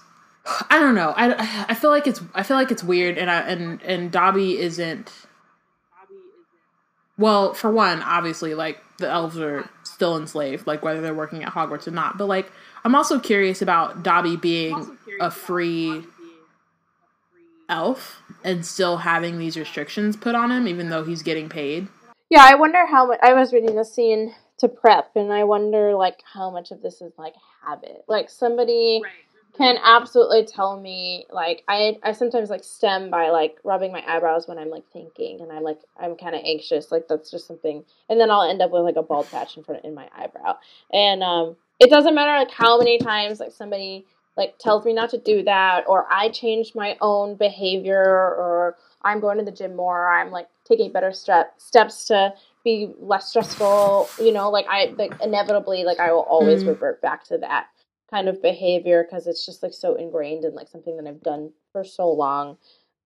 And I when I read this scene, like, I really felt like Dobby just, like, hasn't, like, he has what he wants, he has his freedom, and we don't really know how old Dobby is, too, so, like, old habits die hard, and he's technically betraying authority, even though he is getting paid, like, he's betraying an authority, and that's something that Dobby, like, he's only done twice in his life, and he's punished himself horribly every single time, you know, that we've seen. So I definitely read this as him kind of, like, just in this old like, habit. Yeah, that makes sense. I mean, we kind of talked about this before too with Dobby and the house elves in general. Is it magic bound or is it culturally bound that they hurt themselves when they? Because sometimes it seems like, you know, like, magically induced that, like, you can't tell. Like, it's, I don't know. Like, it's like he has to push past some magical barrier, and then once like, he can't tell does, secrets, he punishes himself. Well, also, like, I have to sign an NDA at work every once in a while, like, for new projects. And, like, that's, you know what I mean? Like, that's a binding contract, and, like, they're paying me, and that's my job. And I wonder if Dobby's morality, like, kind of functions in that way too. Like, by agreeing to work for Hogwarts, even though he's being paid and he's free, like, that's still a morality contract that he's in, is to kind of hold the castle secrets and hold, you know, authority, in respect. And he's, like, going against that in this scene, and it all adds up to reasons why we all love Dobby so much. Like, how many times does he put his neck out to save Harry, one way or another? And I loved in this scene how we see Harry, I think just after what are you waiting for, run, Dobby, this is an order, get back down to the kitchen with the other elves, and if she asks you whether you warned me, lie and say no, and then I forbid you to hurt yourself, he added. Like, I love that, like, between books 2 and 5, like, Harry figured out, like, how to talk to Dobby, and, like, how to handle him, and that's just, right. I mean, like, that was one of the things I did like about this scene, and I feel like he does it at another point too, where, like, he's anticipating that Dobby is gonna try to hurt himself, and I think he you know, he's a little bit too late the first time when Dobby runs into the wall or whatever, but, like, he was still ready for that to happen, and is like, yeah, I know he's about to do this, so let me, like, hold his arms away from him, and, like, you know, he only has 2 hands, so he can't really, like, fully stop Dobby, but, like, you know, he's anticipating that that's gonna happen. It also... But I wonder, because, you know, Biana, you're still Trap of the Mind. Do we get anything about Creature hurting himself? Creature hurting himself in punishment? He did. There's a mention of him having to do it after he comes back from the Malfoys. Yeah. There's a mention of him. Yeah, there's a mention of him, like, having to do it, but I think that, like, we don't see it happen. I'm just thinking about. And actually, also, Sorry. Also, I think he, when he's telling Harry and Ron and Hermione about the locket, he mentions that, like, whenever he failed to destroy it, he would, like, punish himself for it. Which okay. Yeah, because I'm thinking about all of those, like, smaller things that Creature disobeys, are kind of skirts around, like, Sirius in ways, and it seems like kind of a, not a morality thing, but like a level of degrees. So one thing is that, like, Creature is also taking instructions from the portrait of Sirius's mother, but he doesn't seem to punish himself as severely in all situations as Dobby does, and I think that's a level of what Olivia was kind of saying about how Dobby's morality and, like, how it's ingrained in him. And, like, so there's still some sort of, like, personal, like, level of responsibility or seriousness that you can, that house elves have in how to punish themselves, I guess. Because I know there are, like, times when I have had to, like, I felt really bad and I've punished myself, and I've been like, I remember one time I had this whole thing when I was younger about stealing newspapers because I thought that they were free. I wasn't stealing them. They're on that rack by the door. So you just take it and go. And then one time my mom caught me and she was like, "Did you pay for that?" And I was like, "No, they're free. They put them right there." And she's like, "You see that 25 cent, 50 cent?" You know what I mean? And I was like, "Oh no, I'm a thief. The police are coming." Like, I've been running this newspaper thieving ring for years. And I, like, punished myself by going back in and, like, not just paying for that newspaper, but, like, giving, like, $3, which I knew was, like, less than what I actually owed them for all of the papers that I had stolen. Because I would take, like, the Sunday New York Times. They're there. And, like, but, like, it still, like, eased my guilt. You know what I mean? Like, and no one was, like, making me. I mean, my mom made me go pay for the newspaper. But, like, I was like, well, let me drop off a couple extra ducats because I've just realized that I'm a thief. And, but it was still kind of, like, one of those things where, like, I gave myself kind of a pass. Like, I didn't go and sit down and, like, actually calculate all of the stuff, and I'm sure I didn't give them all of the money that I had. I was like, $3 seems like a punishment that I can live with. You know what I mean? So I think that there's kind of, like, that gray area to the house elf magic. Yeah, and then I was also curious about, like, is Harry allowed to give Dobby orders? And I know that, like, Dobby, I think Harry knows that Dobby will follow it, but I don't think anyone's really allowed to give Dobby orders because he's a free elf. Yeah. Besides, like, the orders that you get, like, Olivia was saying, like, you know, it's your job and you have job duties and someone gives those to you, but they're not allowed to, like, I always felt like, you know, I mean, like, Harry and Dobby have a friendship, and that can't be denied. But I also think that it was a little bit of, like, an adopted master situation. And I think that it's just one of those things, like, this is ingrained in house elf blood. And I think we see that in the wizarding world, especially when Hermione starts up SPEW, or SPEW, like, people are like, what do you mean? Like, this is what they want. And then you go to certain house elves, and certain house elves are like, yeah, this is what we want. Like, this is just how it is, and we're happy with this. And I think, you know, we catch the worst of house elf treatment by seeing the Malfoys and how they treat Dobby. But it might not be like that in every wizarding household. So, I think a lot of this is just ingrained behavior in Dobby as a house elf, because that's what house elves do. They take orders, and they that's just how they work. So I just thought that this scene was very sweet in a way. It was just such a good representation of how Dobby and Harry's relationship has developed. Yeah, I mean,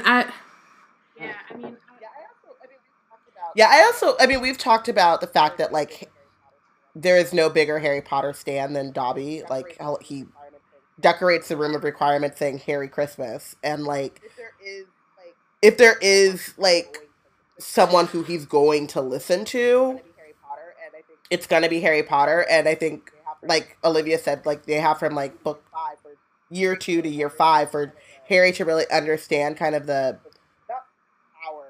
not power, but, like, the persuasion and prestige he has in Dobby's eyes. So as much as it's kind of similar to when he tests out whether or not he owns Kreacher, right? It's like, this may work, this may not work, but I'm gonna try it. I think part of the thing, right, and I think it's the phrasing of it, right? I think this, like, kind of in the way that he's he's telling Dobby to do, like it's a good thing to tell him not to hurt himself, right? But he's like, this is an order. I'm forbidding, like, it's the words that he's using that make it, like, well, kind of, but then I'm also, like, it's like the Jedi mind trick, how easy it is for Harry to kind of, like, fall into that role as, like, a slave master, essentially.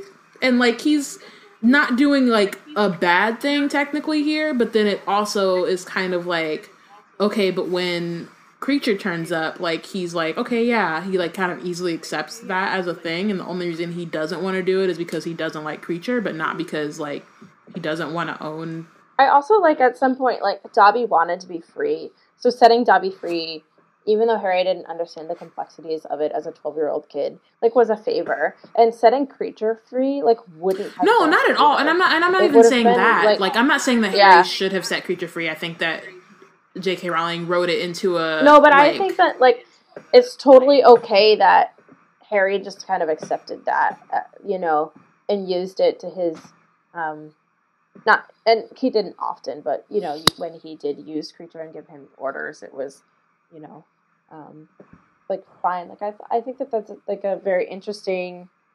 dichotomy between, like, Harry setting, Dobby free, but, like, not doing the same for Kreacher. That's such an interesting, like, topic. Yeah, I mean, I definitely think so. And I'm not even... Yeah, I mean, we've talked about the house saying that, elves, like, and because of the way that the the narrative worked, right? Like, it wouldn't have worked for Harry to set Kreacher free. And I'm not even saying that... I'm not even really trying to bring Kreacher into it as much, but I'm more just thinking of, like, upon Harry setting Dobby free, Dobby then felt as if he was indebted to Harry, which then makes their relationship, like, the power balance isn't equal. And, like, while they, you know, they have respect for each other and they do both consider each other friends, there is, like, a power imbalance within their friendship because of, like, kind of... I mean, it may partly be because of Dobby's, like, own kind of habits, but I think it's also, like, Harry doesn't really challenge that, right? In the way that, like, if Hermione had suddenly, like, had been the one to set Dobby free in the beginning or whatever, I think she would have been far more uncomfortable with, like, kind of the ways that Dobby would treat her, I guess, like, if he was treating her the way that he treats Harry, and I think Harry just kind of accepts it, which is, I feel like, kind of a thing that he does generally in the wizarding world, is he kind of just accepts it as, like, that's what the normal thing is and doesn't really challenge it often. Yeah, he's so new to it. Like, who is he to come in? Yeah. Potter it's privilege. that Potter privilege. And he's, like, who is he to sometimes to come through and, like, challenge? Like the wizarding world economy doesn't make any sense. Like, is Harry Potter gonna say anything about that? Like, probably not. He's just gonna be like, all right, my wand costs 7 galleons. He has lots of... That doesn't make any sense. He also has, like, lots of money, so he's like, who cares about economics and math? I got it. I'll spend it. Yeah. But I think I agree. I agree with Olivia's point. I also love that we've had Olivia and Proma on the show, and they both have, like, mentioned Harry Potter songs. But I do agree that, like, there's something inherent in Harry, and we've talked about this even with occlumency and stuff, where he just doesn't interrogate everything in his surroundings the way that you think he should, given like who he is and what he's gone through.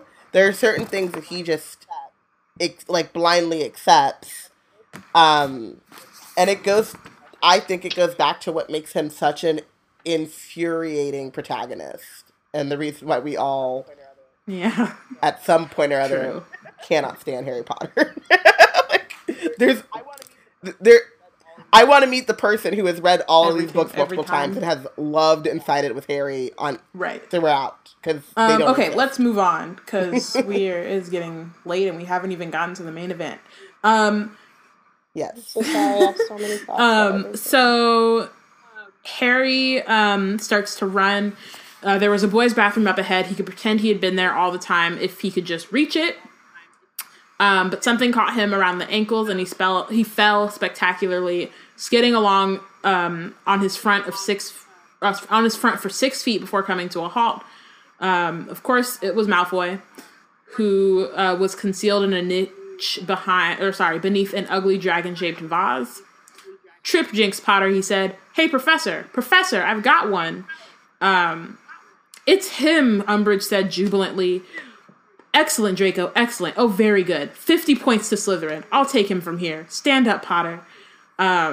He had never seen Umbridge looking so happy. So Malfoy needs to mind his business. Umbridge needs to get a new hobby. Everyone needs to chill.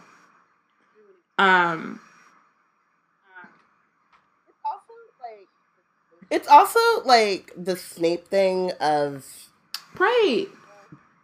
being gleeful at getting someone in trouble, as opposed to being like, okay, let me like bring some discipline into the school. It's more like, ha ha ha, you're an adult in a school. Like, what? And I'm you're an adult. Why? I need you to not have a grudge against me. That's like me being like, it's very strange.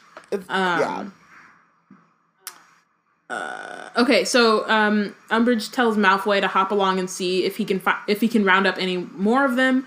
Tell the others to look in the library. Anybody out of breath, check the bathrooms. Miss Parkinson can do the girls' ones. Off you go. And you, she said in her softest, most dangerous voice as Malfoy walked away, you can come with me to the headmaster's office, Potter.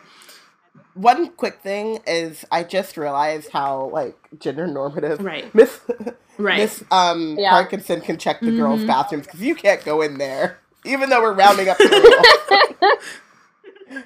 So funny. It's a big laugh. I mean, it's late like 90s, she had to make sure to I guess, say like, that. Yeah, which is right. It would literally be like if your teacher thought that there was like a fight club or something, or there was like, you know, a fight broke out and someone was hiding in the bathroom and they had to wait for like the right gender to come along to do, like, no, they just clear the bathroom, right? They open the door and they're like, I'm coming in. Nope, gotta wait for Miss Parkinson to find them. Harry thought of Ron. Mrs. Weasley would kill him, and of how Hermione would feel if she was expelled before she could take her OWLs. And it had been Seamus's very first meeting, and Neville was getting so good.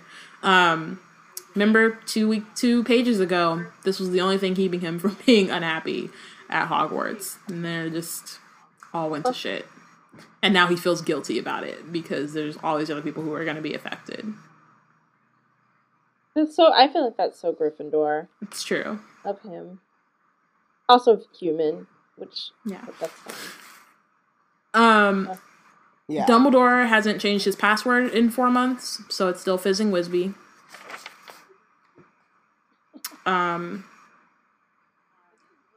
Maybe for him, because I guess like you don't like. All the teachers would know his password, right? And, like, if they're walking up there with a kid, like, then the kid's gonna know the password. So there's really no reason, really, for him to not, like, for it to be a problem. Yeah, like, what students go up there besides Harry? Right. Or, I mean, like, some do when, like, they're in trouble or, like, when there's, like... True. And Right, but who's, like, trying to go right, to the like, let's go sneak into Dumbledore's office. You know? Why? Like, why does he even have a password, to be honest? Yeah. So they get up to his office, which is full of people. Dumbledore was sitting behind his desk. Professor McGonagall stood rigidly beside him. Cornelius Fudge was rocking backward and forward on his toes beside the fire. And Kingsley Shacklebolt and a tough-looking wizard Harry didn't recognize were on either side of the door like guards. And Percy hovered excitedly beside the wall, a quill and a heavy scroll of parchment in his hands, apparently poised to take notes. Maybe there's a spell that, like, makes it easy to write in the air, but, like, you don't have a clipboard or nothing. I mean, I don't want him to be comfortable, so, like, you know. This is, like, the thing about wizarding engineering that has always confused me. Like, you can't figure out these very simple things, but you can do magic. Like, there's no spell that, like, makes, like, an invisible, like, platform for you to write. That's why I'm like, maybe it is, and we just don't, like, it's not acknowledged. But, like, how, like, who wants to sit up here writing on a scroll? Percy's too excited to, like... With no kind of, like... Wouldn't you poke through with the no kind of support. I don't know. But, oh well. Percy made that choice. He made that bed.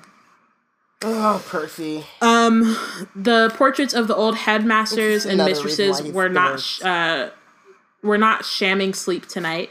All of them were watching what was happening below, alert and serious. Harry pulled himself free of Umbridge's grasp as the door swung shut behind him. Fudge was glaring at him with a kind of vicious satisfaction upon his face. Again, like we said, these are adults. And they're way too satisfied to be catching children. This dude is 15 years old. Well. Harry replied with the dirtiest look he could muster. He was heading back to Gryffindor Tower, said Umbridge. The Malfoy boy cornered him. Did he? I must remember to tell Lucius. Well, Potter, I expect you know why you are here. Like, you're gonna tell the Death Eater who's been whispering in your ear this whole time? Okay, that's cool. Do you, I guess. Harry fully intended to respond with a defiant yes. His mouth had opened and the word was half formed when he caught sight of Dumbledore's face. Dumbledore didn't look directly at Harry. His eyes were fixed upon a point just over his shoulder, but as Harry stared at him, he shook his head a fraction of an inch to each side. Such a bad plan. I mean, it's a bad plan. Also, I think this is the only time that I'm not, like... So, this is the only time I wouldn't be mad that Dumbledore is not looking at him. Right? Like, I think that the fact that he's looking just over his shoulder makes it seem like he's looking at him, so then it's like, what's the point? But if you were trying to be stealth and, like, shake your head, like, look, don't look at Harry, but, like, you could still be like, don't do it. Right? Without looking at him. But you have to make it more obvious that you're not looking at him. I don't know. Right. Like, it's so clear shady. That this moment like is because it's not about being stealthy for Fudge. It's about, like, not wanting Voldemort to look at his face or whatever. So it's just, like, not as clever, I guess, as it could be. So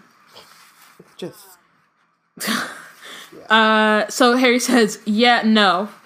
I beg your pardon? No, said Harry firmly. You don't know why you're here? No, I don't, said Harry. Fudge looked incredulously from Harry to Umbridge, and Harry took advantage of this moment to steal another quick look at Dumbledore, who gave the carpet the tiniest of nods and a shadow of a wink. In that moment, I think he was a little bit more stealth. Yeah. So you have no idea, said Fudge, why Professor Umbridge has brought you to this office. You are not aware that you have broken any school rules. School rules, said Harry. No. Or ministry decrees? Not that I'm aware of. It was almost worth telling these lies to watch Fudge's blood pressure rising. So it is news to you, is it, that an illegal student organization has been discovered within this school? Yes, it is, said Harry. I think, Minister, said Umbridge, we might make better progress if I fetch our informant. I love the fact, though, that Harry... Like, this is, like... I mean, Sassy Harry is the best Harry. But this is literally, like, one of my favorite Harry Potter sassy scenes. Because he's just like, no. You got... Nope, spell it out for me. I don't know. Nope. why are we here? Because it's also just like, I'm not gonna like tell on myself. Right, although he was, because he was feeling real Gryffindor like, for a moment. He was like, yeah, I know why I'm here. I'm making this secret defense organization. Like, he was about to go all the way in for no reason, and then Dumbledore was like, sir, chill. Sir, calm down. I also think that this whole book is about how Harry is like not good at espionage at all. And I think it comes up about like I don't know. Harry's just like not good at sneaking around. He's not a sneak. He be nosing, but he don't be sneaking. Yeah. He thinks he's really good at it, but he's not at all. Yeah. Him and Ron. Ron is the worst. Ron be asking loud ass questions. Neville! What are you doing here? Like, come on. Chill. I mean, you know, that was pretty bad, but also, like, he comes by it honestly. His brothers were literally asking Order of the Phoenix Secrets in the middle of a, like, full ward, so, you know. What can he do? So Fudge says, there's nothing like a good witness, is there, Dumbledore? Nothing at all, Cornelius, said Dumbledore. So they waited several minutes, and then Umbridge comes back with Cho's curly-haired friend Marietta, who was hiding her face in her hands. Don't be scared, dear. Don't be frightened, said Umbridge. It's quite all right now. You have done the right thing. The minister is very pleased with you. He'll be telling your mother what a good girl you've been. Marietta's mother, minister, is Madame Edgecombe from the Department of Magical Transportation, Flu Network office. She's been helping us police the Hogwarts fires, you know. Jolly good, said Fudge. Like mother, like daughter, eh? Well, come on now, dear. Don't look up. Don't be shy. Let's see what you've got to... Galloping gargoyles. So before we get into what happened to Marietta, it's just like... It's just so gross. The Ministry is the worst. But, like, how, like, Umbridge is obviously painting, like, Marietta's been in it from, you know, and, like, her mother, like, it's almost sinister, like, the way that you, like, it's kind of, like, threatening Marietta without actually threatening her. Like, you know, her mom, who works in the Ministry of Magical Department, in the flu, you know, her. Yeah, like, to be like, don't even think about like, changing your story. I can... Such a power dynamic here. And we'll get into this, but I think that this is, like, a crucial part of the Marietta plight. Like, her mom works for the Ministry, and we don't have details on it, and we don't have much details on who her mother is, and what her characterization is, but I think it's, like, such an important detail that her mom is involved in, like, this is her job, and as we know, there's not many jobs in the wizarding world. Like, you either work for the Ministry, or you're a famous Quidditch player, or you're a teacher at Hogwarts, or you're a nurse at St. Mungo's, and, like, that's it. So she can't lose her job, because those are her skills, right. And where else is she gonna go? And so I think that's a really important piece of the Marietta. And I think the other thing, too, just kind of going off of that a little bit, is that, like, so the way Umbridge kind of frames her mom is by saying, like, oh, she's been helping us police the Hogwarts fires. But, like, she works in the Flu Network office, so it's not like she's helping because she necessarily agrees with you. She's doing it because that's her job, to monitor fires. Right? Like, I think that, like, the way that she kind of positions Madame Edgecombe, and then therefore Marietta as being on their side, when really, like, that may be the case, but that might not be true, right? It might just be like, it's my job to do that. You asked me to do my job, so I'm gonna do my job so I could get paid, right? Yeah. Right. I also think it's like, it calls back to when we first hear Cho talking about Marietta, who isn't keen to join the DA because her mom works at the Ministry. She's already uncomfortable about it. And that leads me to believe that, like, her mother's job or position is important. Like, either whether it's important to their financial security, or it's something that Marietta is proud of her mom for working there, or, you know what I mean? Like, there's a lot of different ways in which that's important, but from the start of this, she didn't want to compromise or break any rules because her mom worked for the Ministry. And a lot of people say that she just shouldn't have joined. And my answer to that is... peer pressure. like peer pressure, but also not peer pressure. Like her best friend just lost her boyfriend, and like potentially, as we've seen, like maybe the first person that Cho Chang like loved and like had all these first experiences with, and like he just like got killed. And it's traumatic for the whole school, but it's also very specifically traumatic for Cho Chang. And so how do you support your friend when you can see your friend struggling and you see your friend trying to move on, and your friend wants to join this club because she's passionate about making sure Cedric didn't die in vain? And like, what are you gonna do? Like, you have to choose between your family and you have to choose between your friends. Like, that's a struggle that we see within the Harry Potter books all the time. So I think Marietta was just trying to do the best she could by her friend. And like, especially with Hogwarts being a boarding school, like you're with your friend every day. That's true. Yeah. And you eat breakfast, lunch, and dinner, and your friends are your family. I'm also curious about your friends are your sorry, family. just really quickly about like, and you know, maybe this is just a backstory that we didn't get because this book isn't from Cho's point of view. But last book she had a lot of friends. So then it's interesting to me that like of the people who she drags to the DA, it happens to be Marietta, who like clearly doesn't want to be there, but doesn't she have other friends who may have more interest? Or did that like, or did are her friends trash and they like ditched her because she's grieving? I mean, because she's sad. Yeah, like grief is a funny thing, and like obviously these kids are really young, and I think when we reread the books, it's like it's really hard to keep them within the age range that they are. Because I know how, at a 27-year-old woman, like how I would handle the situation. And it would be with a lot more communication and a lot more boundaries set. But they're, what, in, how old is Harry? 15. Book? What is 16 it? at the Yeah. That's complicated and yeah. scary, and your friend is sad all the time, and your friend's trying to move on and heal, and like, what are you supposed to do? So I just like, I do remember, sorry. No, go on.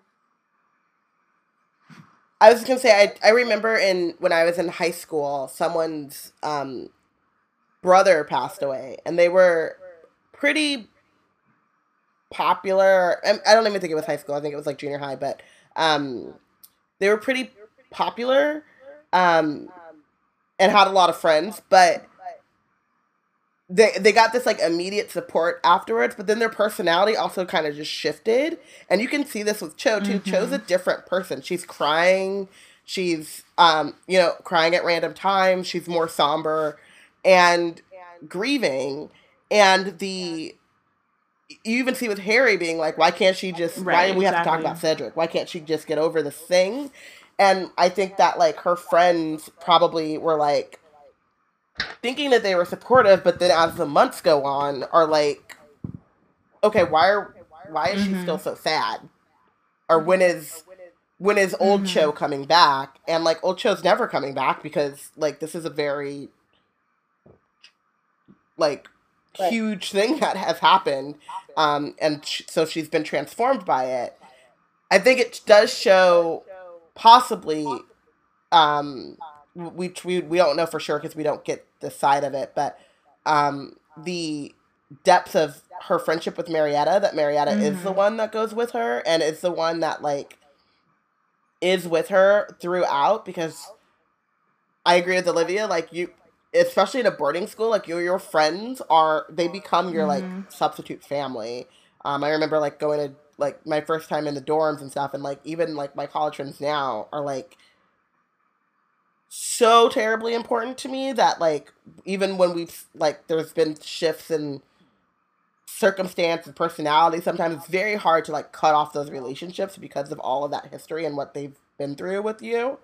So Marietta is facing this dichotomy of not wanting to do this, but also wanting to be brave too, because there is something I think in her that wants as well to make sure that she's prepared and knows that like the Defense Against the Dark Arts that they're taking is not adequate, because she's doing the work in the DA meetings. You know what I mean? Like she's partnering with Cho, and she's not phoning it in to a certain extent, or like she's obviously not thrilled to be there, but like once she's there, she's participating.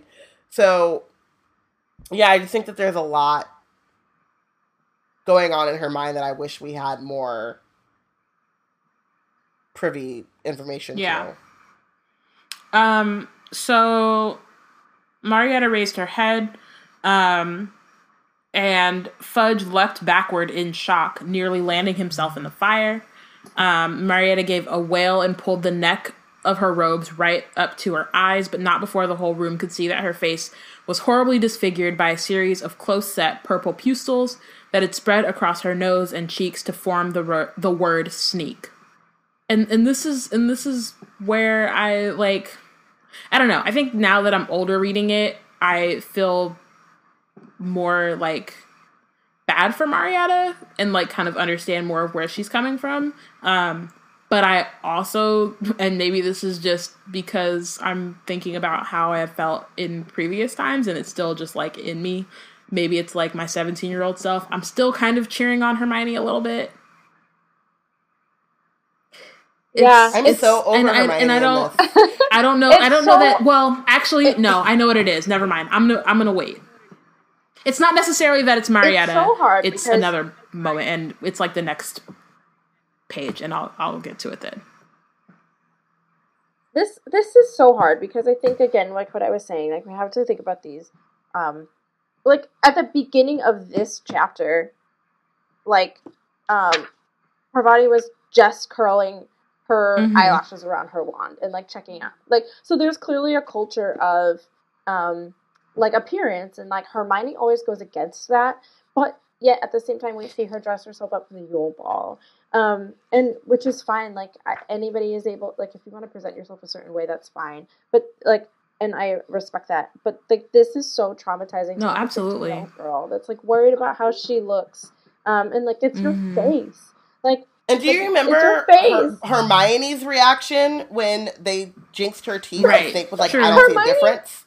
Like, you've been through this. Such a hypocrite in this moment. Like, and so I did a Marietta panel, and so this is context for your listeners. I did a Marietta Edgecombe panel at LeakyCon in Dublin, and it was called the oh my god, what did I call it? It was like the misunderstood plight of the misunderstood plight of Marietta Edgecombe, because and like nobody had really like talked about it before like Marietta, and I think that what I love about the Harry Potter series is even like 10 years later we're still finding like these micro characters to like nitpick apart because we just can't stop. But like Hermione is so hypocritical in the punishment that she chooses for this.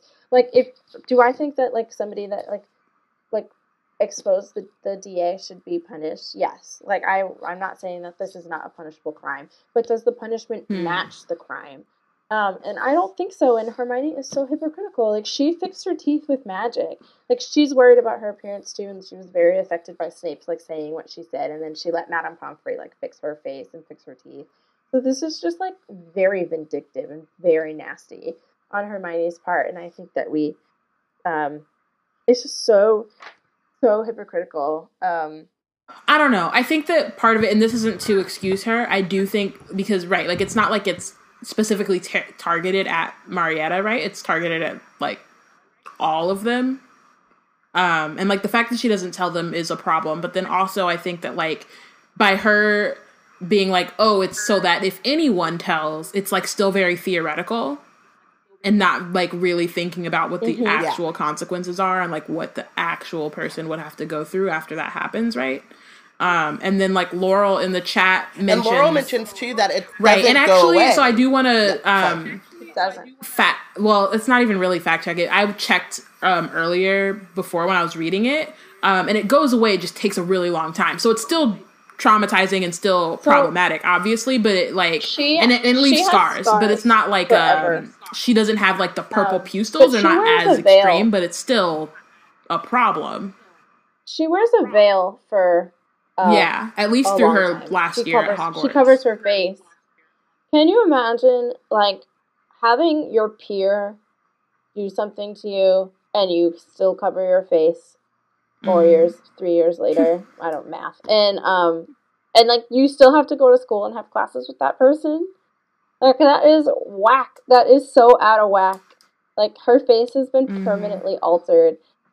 because of, and also I think it's very hypocritical that, you know, and we'll see later in the chapter, like Harry does not let this go, and later in the book and in further books, Harry does not let this go, and I just think that that's a little bit hypocritical of Harry as well, because he's made some choices in his time that he puts family or friends ahead of other people, and the consequences are not necessarily the same. And like, I mean, Marietta did put her peers in danger, which is where I kind of waver a little bit on defending Marietta. But at the same time, like, we've seen Harry make decisions to do something rash, and his friends follow him. So I don't know. I just think that these kids, they're still figuring out their morality. They're still figuring out what they stand for. And don't we also see, like, later on that, like, Umbridge uses Veritaserum, so it's not even fully on... No? Nope. That's the movie. They decided that instead they were going to have Cho be the person, and they gave Cho Veritaserum, and they didn't mess up her face. Yeah. No, Marietta came forward on her own, and I do wonder if Hermione... I also think that this is an example of... It could be an example of Hermione really not knowing and understanding her own strengths when it comes to magic. And so there's that nuance to this as well. But I wonder if this would have happened if it was drugged out of Marietta, which she had the pustules on her face. So that's kind of an interesting thing that I hadn't really thought about. And so really quickly, so I want to do this before you.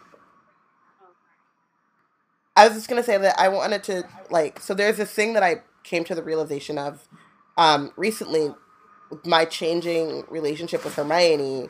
I think partially because so many people on the team are such huge Hermione fans and stans, is that these kinds of things that Hermione does, it gives me the mad scientist type of thing. Like, I'm so enamored with the magic and not the morality.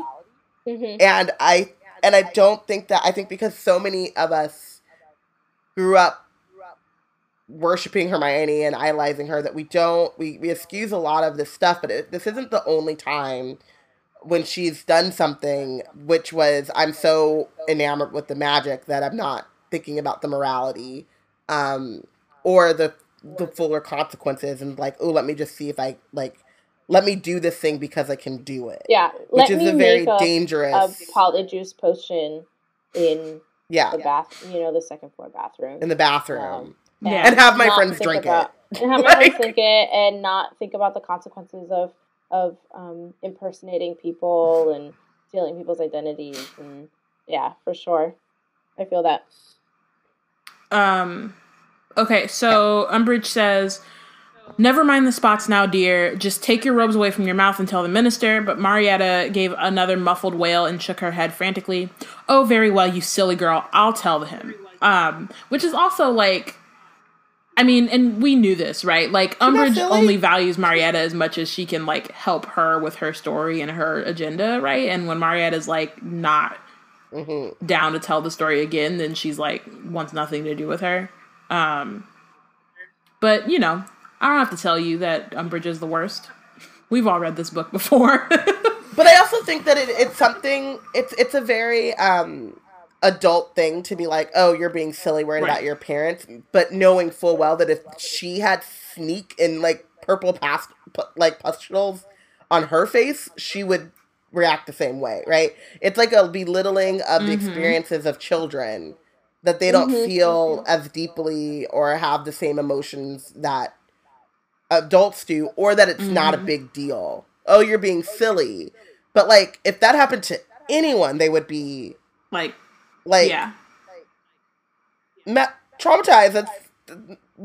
That's your face. Like, it's your and face. Sorry, but, like, appearance and the importance of appearance does not go away with age. You may learn how to deal with it better. You may learn how to, like, balance, but, like, 5 years old to 50, 90 years old, you don't want sneak on your face and that. No one's reacting well to that. No one. So Umbridge says that Marietta came to her office shortly after dinner this evening and told her that she had something she wanted to tell her. And so I think this is kind of the part that, like, and like, you know, like kind of what Olivia was saying, like, not that she deserves the sneak on her face, but like she deserves some kind of punishment, because it's not like Umbridge didn't go to Marietta and be like, is there a secret meeting happening? Whether it was like cursing or not, sorry, whether it was like a potion or like or not, like Umbridge didn't go to Marietta to ask anything, right? You know what I mean? Like Marietta went on her own, which is kind of where I'm like, girl. And I get, you know, and I do understand, like, you know, she's been feeling conflicted and all that kind of stuff. And so that's why I think if Umbridge had come to her asking, I would have been a little bit less, like, frustrated with her. You know what I mean? Because if it's like Umbridge coming to her, like, you can tell me anything. I know your mom is at the ministry, like, all that. And then Marietta says something, then like, okay, yeah, she's like being coerced, like obviously being manipulated in some way, but like Marietta went on her own. And so again, not to say that the punishment fits the crime, but there was a crime. It was a crime. Yeah, and I can't deny it. Right, but I do also think that some of that lays on Harry and Hermione as well, because there was already stress in having a secret society. There was already, like, the decree against, like, groups or whatever. And then when he goes and does the Quibbler interview, the stress is so much more, right? And then she's going, like, there is a crime. I'm not saying that she didn't make this choice, but, you know, with the stress of OWLs and then the stress not of keeping OWLs. the secret, she's a and then 6th year. And then, like, they're a year above Harry and them. Well, okay, so then not the OWLs, but with the stress of keeping the secret and then seeing more and more educational decrees come down that are harsher and harsher, like, and then seeing kind of with Harry doing the Quibbler thing that he's intent on having a target on his back and he's leading the DA, so eventually, like, I could see her saying, like, doing the math and being like, in a weird Peter Pettigrew-ish kind of like, it's better to just cut my losses now and go and, like, lose on my own terms. Which is not that there isn't a crime, but that they're already doing so much stuff that the added pressure of that Quibbler interview, I think, is what pushed her. We don't know for sure, but that's how I've always thought of it. I also think, too, like, and it's kind of what we were talking about earlier, like, the mental health representation at Hogwarts obviously doesn't get touched on. And this is an immense amount of pressure for Marietta. Just like you were saying, like, she's trying to support and be a good friend. She is trying to, like protect her mom with the ministry. She probably also understands, like, a lot of these kids, you know, had parents or family that went through the first Wizarding War too. So she probably does have some sort of semblance of recognition of, like, needing to know how to defend herself. Like, she definitely wouldn't have been there if she didn't see value in it, you know, beyond her friendship with Cho Chang. So I don't know. She's under this intense amount of pressure, and oh my god! And then surprising. And then Harry goes on a date with Cho and treats her like crap. So she's like, "Why am I protecting Harry Potter?" That's a valid. Yeah, he's not good for you. That's true too. My brain just clicked right there. And then Harry goes on a date with her best friend, and she ends up crying, which obviously she runs to Marietta and tells her about. And Marietta is thinking in her head, "So why are we in the DA? I need to get you away from this Harry Potter." Man, that is a valid thought process. A side of it, I didn't. I'm not going to begrudge that. Wow. At all. Okay, so she said that if I proceed to a secret room on the 7th floor, sometimes known as the Room of Requirement, I would find out something to my advantage. I questioned her a little further, and she admitted that there was to be some kind of meeting there. Unfortunately, at that point, this hex came into operation, and upon catching sight of her face in my mirror, the girl became too distressed to tell me any more. Again, as like a reminder, like Robin brought it up a little bit earlier, but in the movie it was Cho, but it was because of Veritaserum, and then, yeah, it was dumb. One thing, though, is, like, when did Umbridge have time to tell the house elves not to say nothing? And, like, you know what I mean? Like, aren't they minding their business somewhere else? Maybe Dobby just happened to be in the room when it happened or something. Maybe he was, like, cleaning something up. But That timeline seems weird to me. That, like, you find out this thing, you go to the house elves, be like, don't say nothing, and then go to the room of requirement. Well, maybe she went to the house elves to figure out where the room of how to get to the room of requirement, because she says. Well, no, because Marietta can tell her why. Like, she says a secret room on the 7th floor. Like, she gives her where it is. Well, on the 7th floor, but it's a secret room, so she's probably like. What I'm saying is, Umbridge is probably paraphrasing, right? I said Umbridge is probably paraphrasing. She's probably not giving Fudge word for word what Marietta said. Yeah. So. Right, but I'm thinking maybe Marietta didn't get to the how to get into the room before. Maybe. You know. So she's telling her, like, this is a secret society thing. And because she's going through the story of, like, there's this club.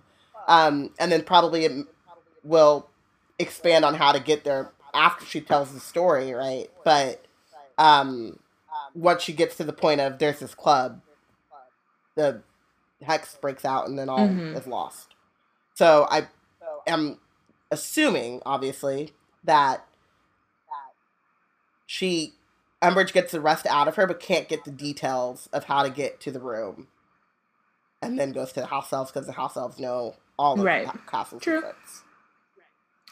But that is an assumption. Right. Well now, said Fudge, it is very brave of you, my dear. Coming to tell Professor Umbridge you did exactly the right thing. Now will you tell me what happened at this meeting? What was its purpose? Who was there? But Marietta would not speak.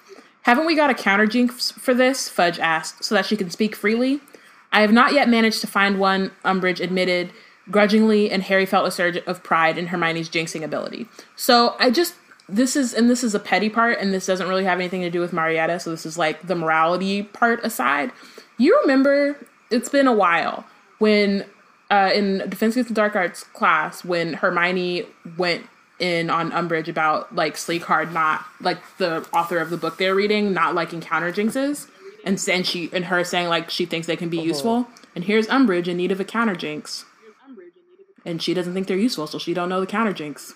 Your brain is a still trap of things, and that is impressive. And that level of petty is a little bit like it's not. It's like a total, like, it completely, like, moves Marietta from it. So that's why it's, like, still kind of a problem. But, like, still, it's my thing about there's a Charlotte Bronte, I believe. There's a Bronte sister who fell in love with, like, one of her writing teachers and like wrote a bunch of letters. And the teacher's wife found it and, like, burned the letters, but also wrote, like, just, like, this amazing amount of petty in, like, the Regency era. And it's, like, in the Bronte, like, museum of, like, just a clapback. And it's been my favorite thing ever. Because it's, like, you may not have noticed it, but your petty became historical. And it's so problematic, but also, like, I appreciate it a little bit, too. You know what I mean? Like, it's definitely a problem, like, but I'm also level. Like, this, you know, this came back to bite you in the butt, like, 6 months later. And you didn't even know. Should have listened. Maybe I'm giving too much credit to Hermione, but when you say that, I'm thinking, like, she has thought that, well, our Defense Against the Dark Arts teacher doesn't care too much about counter jinxes, and that's who they would probably go to fix this. And whatever Madame Pomfrey does, I don't know how jinxes work in magical world, but, like, it would take much longer for Madame Pomfrey to do it instead of doing a counter jinx. So I feel like it was a part of her thought process when she created the jinx. Okay. You'll remember, Minister, that I sent you a report in October that Potter had met a number of fellow students in the Hogshead in Hogsmeade. And what was your evidence for that? Cut in Professor McGonagall. I have testimony from Willie Witterson's Minerva, who happened to be in the bar at the time. He was heavily bandaged, it is true, but his hearing was quite unimpaired. He heard every word Potter said and hastened straight to the school to report to me. Oh, so that's why he wasn't prosecuted for setting up all those regurgitating toilets. What an interesting insight into our justice system. I will say that I also read that in Portia's voice, so that as well. Blatant corruption, roared a portrait of the corpulent red-nosed wizard on the wall behind Dumbledore's desk. The Ministry did not cut deals with petty criminals in my day. No, sir, they did not. Thank you, Fortescue. That will do, said Dumbledore softly. I mean... That's Florian Fortescue's ancestor. Shout out to him being really adamant about this corruption, like, just upset and, like, appalled at this corruption in the Ministry. The purpose of Potter's meeting with these students was to persuade them to join an illegal society whose aim was to learn spells and curses the Ministry had decided are inappropriate for school age. I think you'll find you're wrong there, Dolores, said Dumbledore. Oh-ho, said Fudge. Yes, do let's hear the latest cock and bull story designed to pull Potter out of trouble. Go on then, Dumbledore, go on. Willie Wittershins was lying, was he? Or is it Potter's identical twin in the Hogshead that day? Or is there the usual simple explanation involving a reversal of time, a dead man coming back to life, and a couple of invisible Dementors? Percy let out a hearty laugh. Oh, very good, Minister, very good. Literally no one asked you. And that is when Harry should have leapt out and punched him in the face. He wanted to kick him, and I think he should have. What an actual prat. Yeah, he wanted to kick him. He should have leapt up and punched him in the nose. Because why? No one asked you. Cornelius, I do not deny, and nor I am sure does Harry, that he was in the Hogshead that day, nor that he was trying to recruit students to a Defense Against the Dark Arts group. I am merely pointing out that Dolores is quite wrong to suggest that such a group was, at the time, illegal. If you remember, the Ministry decree banning all student societies was not put into effect until 2 days after Harry's Hogsmeade meeting, so he was not breaking any rules in the Hogshead at all. Boom. Lawyered. Percy looked as though he had been struck in the face by something very heavy. Fudge remained motionless in mid-bounce, his mouth hanging open. Umbridge recovered first. That's all very fine, Headmaster, but we are now 6 months from the introduction of Educational Decree number 24. If the first meeting was not illegal, all those that have happened since most certainly are. Well, said Dumbledore, they certainly would be if they had continued after the decree came into effect. Do you have any evidence that these meetings continued? As Dumbledore spoke, Harry heard a rustle behind him and rather thought Kingsley whispered something. He could have sworn, too, that he felt something brush against his side, a gentle something like a draft or bird wings. But looking down, he saw nothing there. So, aha. Evidence, repeated Umbridge. Have you not been listening, Dumbledore? Why do you think Miss Edgecombe is here? Oh, can she tell us about 6 months' worth of meetings? Said Dumbledore, raising his eyebrows. I was under the impression that she was merely reporting a meeting tonight. Miss Edgecombe, said Umbridge at once, tell us how long these meetings have been going on, dear. You can simply nod or shake your head. I'm sure that won't make the spots worse. Have they been happening regularly over the last 6 months?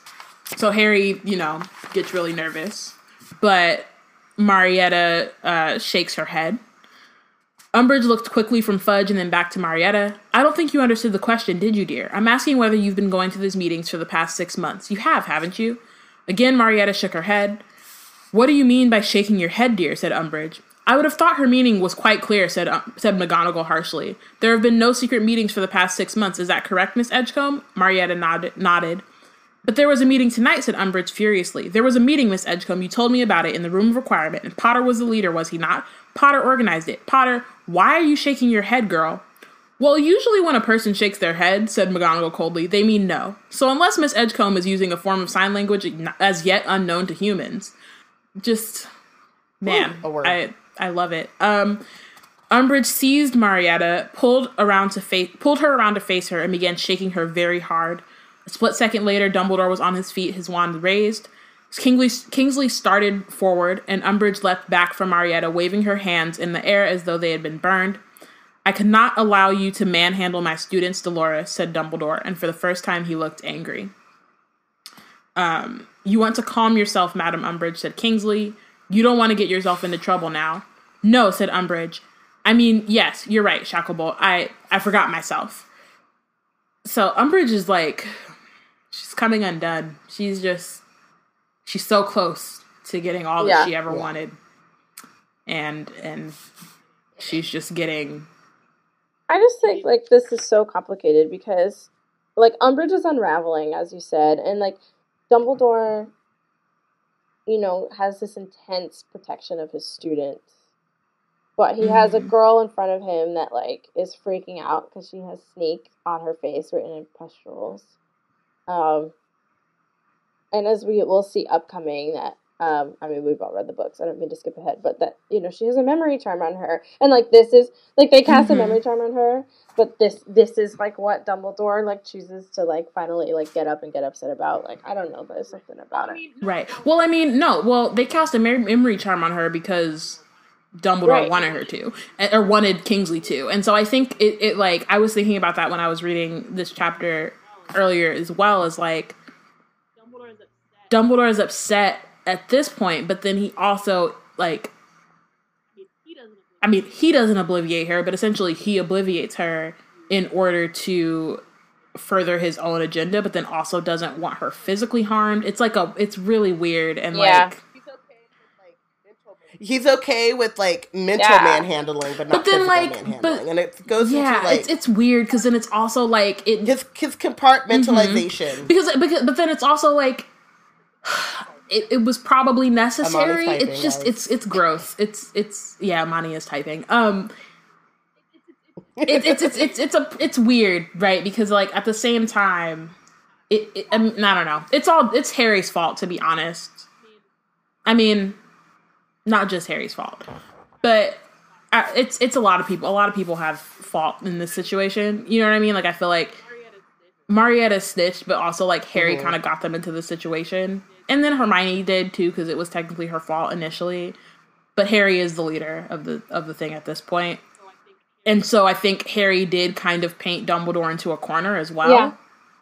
I can see that. Because at this point, because he didn't know that that the DA was happening, right? And like, so he's just at this point trying to scramble to make sure Harry doesn't get expelled or sent to Azkaban or some shit, because he knows that Fudge and Umbridge are on like 100 right now for no reason. So it's just like, it's problematic, but then it's also, I don't know. He's like thinking on his feet at the same time. And it's not to say that his what he's doing is the best idea, but also like it's a quick and I don't know whether there's another option. Amani in the chat says that it's because Dumbledore ain't shit. He's an abusive, manipulative. I read that right. Poor excuse of a headmaster. He's the only one who can harm his students and grant their trauma because he is the sole purveyor of what is good and just. Preach. Indeed. I agree. So Amani is doing what Amani does best.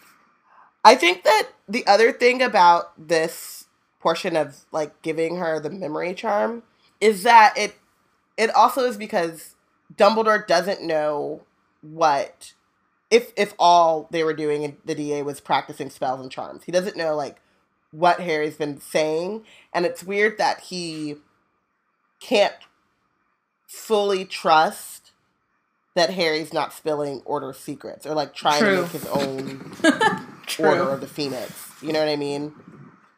Yeah. So it says a little bit about Harry's recklessness as well. Yeah, for sure. So a sudden suspicion connected to Harry's whisper and the thing he felt shoot past him sprang into Harry's mind. So he finally is like, something's up. Dolores had Fudge. The meeting tonight, the one we know definitely happened. Yes, said Umbridge. Yes. Well, Miss Edgecombe tipped me off and I proceeded at once to the 7th floor, accompanied by certain trustworthy students, so as to catch those in the meeting red-handed. It appears that they were forewarned of my arrival, however, because when we reached the 7th floor, they were running in all directions. It does not matter. I have their names here. Miss Parkinson ran into the room of requirement for me to see if they had left anything behind. We needed evidence, and the room provided. Which, damn, the room of requirement ain't loyal. She thought, I need evidence to get Harry Potter. They were like, here is the list of all their names. That's so out of pocket. I know the room doesn't is impartial and it just does what you ask it to. Because that's what Umbridge was looking for. She was looking for this, so the room of requirement wouldn't have changed. Exactly. Oh, that sucks. And, if they all left, then there would have been nobody in it to control it. Right, there's no one to say, don't give it to her. Room of requirement, don't do it. Out of pocket. So Harry, so she withdraws the the list of names.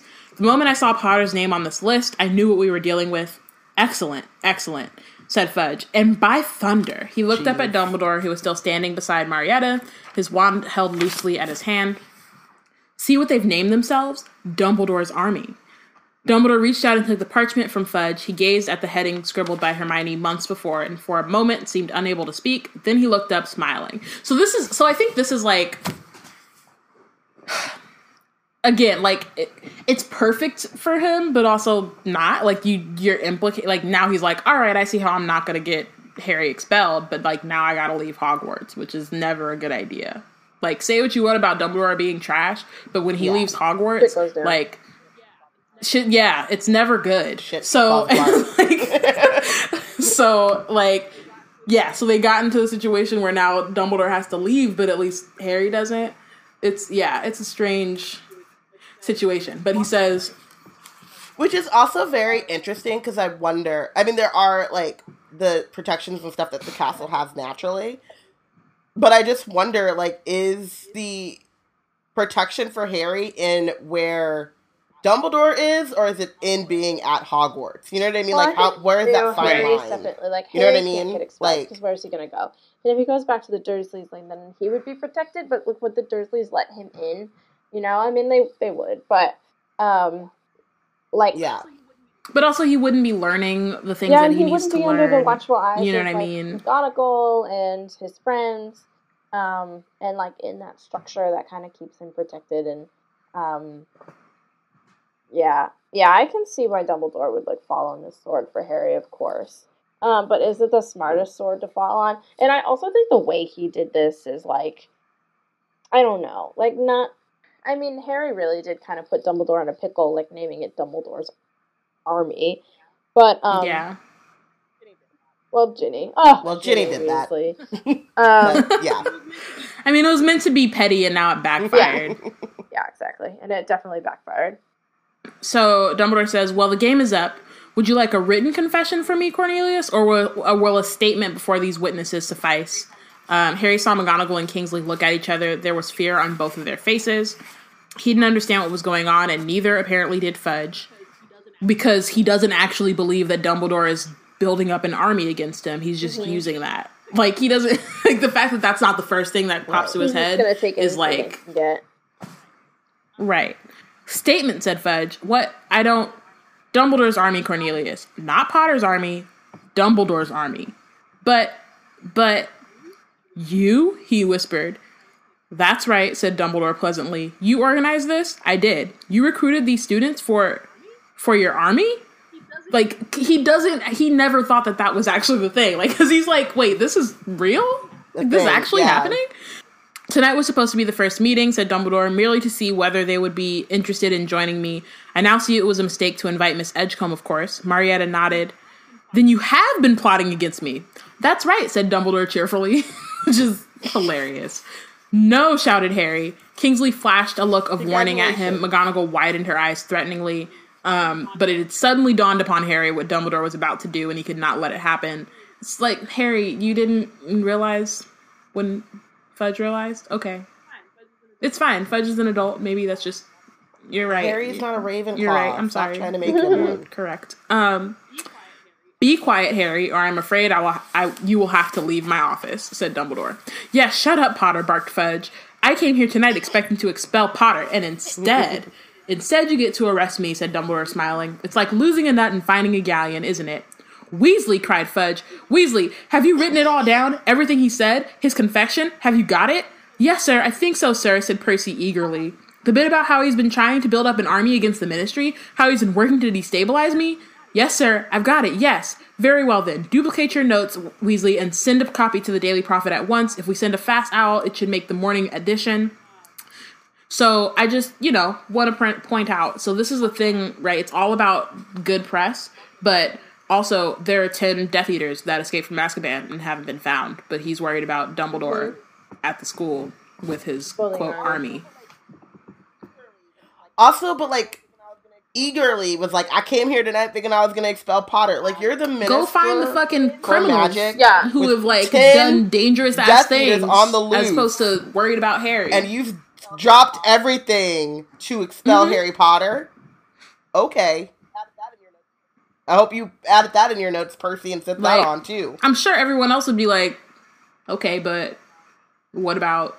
No? Okay, cool. Whatever. You got it. Go off.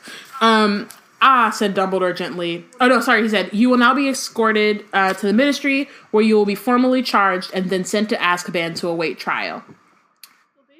So they don't have holding cells. The thing to Azkaban to await trial. How do you get to Azkaban before you've been tried? How is that the only option? Trial. And how are you supposed to be your best defendant if you've been sitting in Azkaban? How are you supposed to put on your best defense? How does that doesn't make any sense. There's just like, oh, you may or may not have done this thing. We're going to stick you with the Dementors until it's time to figure out or to actually give you your punishment. Yeah, it really... The Dementors? Really doesn't... It really absolutely doesn't make any sense. But, I mean, I think this is where the Ministry, it sucks so bad. Is as a government, I don't think it was ever really fleshed out. And it's just been, all of these... generations have been grandfathered into the way that it has been. I mean, they're still using parchment and ink. There's just things that they haven't advanced, and their government is clearly one of these things in the wizarding world that is stunted because they have access to magic.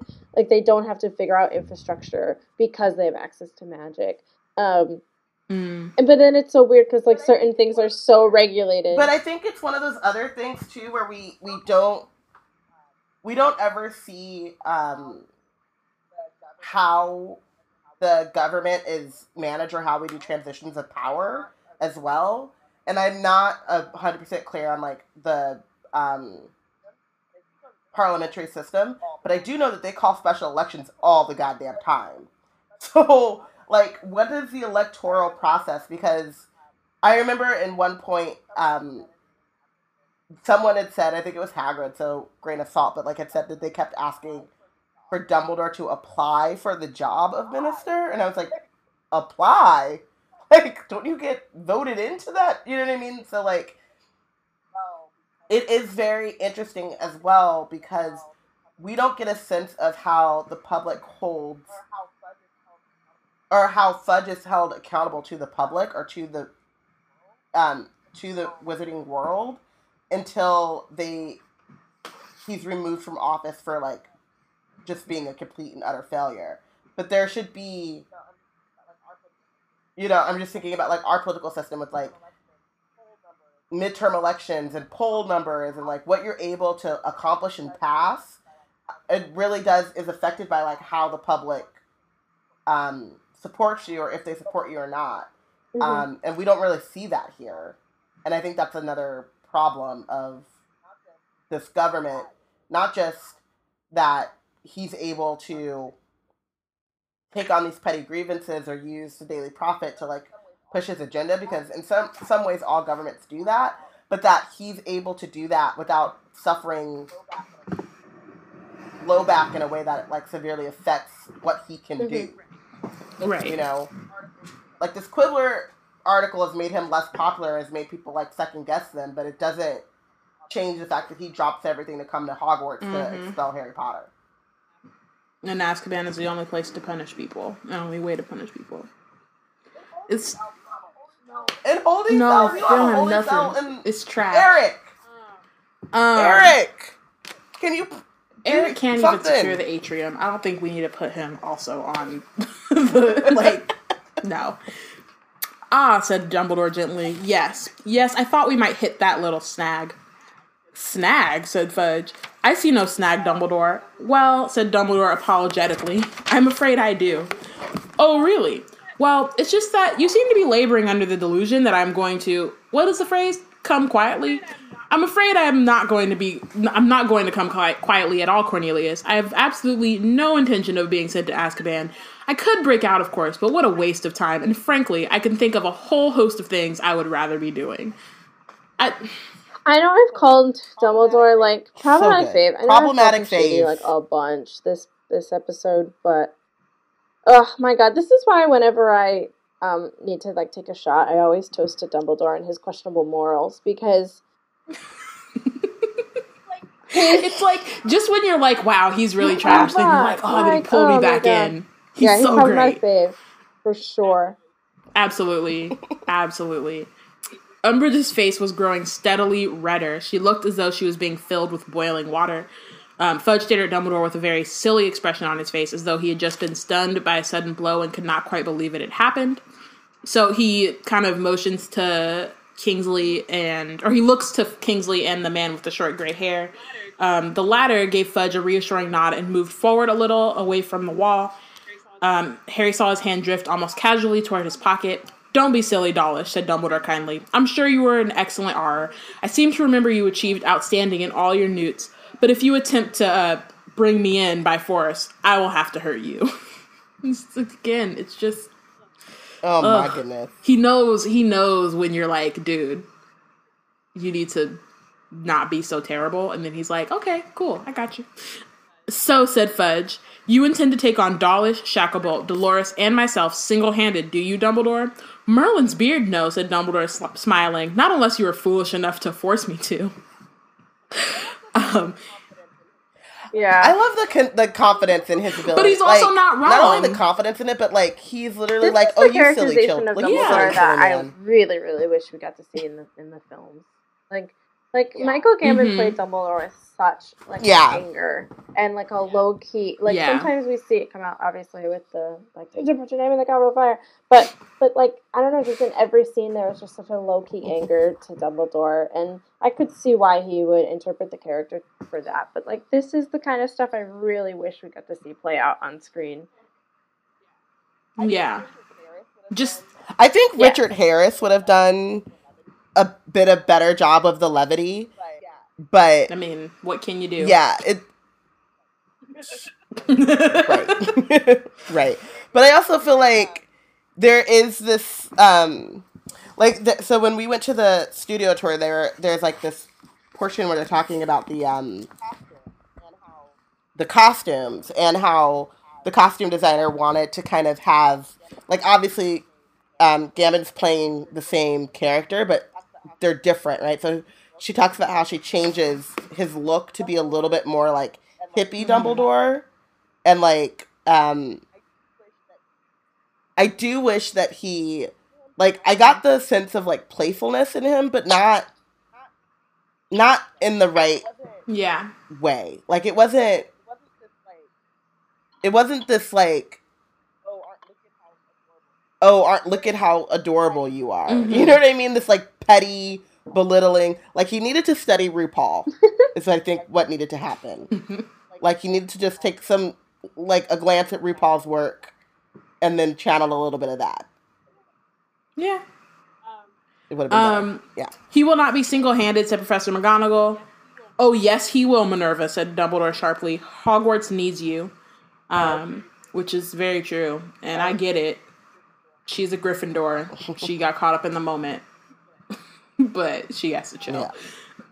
I wonder, like, because Dumbledore is a Gryffindor as well, right? I wonder what the breakdown is of Hogwarts headmasters and their houses. That's probably I would love to know that. It's a random thought that I'm now very we know Phineas is a Slytherin. I feel like him and Dumbledore are the only two that we know the houses of. Maybe that's my new question. Sorry. Maybe that's my new question. I'll just tweet at J.K. Rowling until she never answers.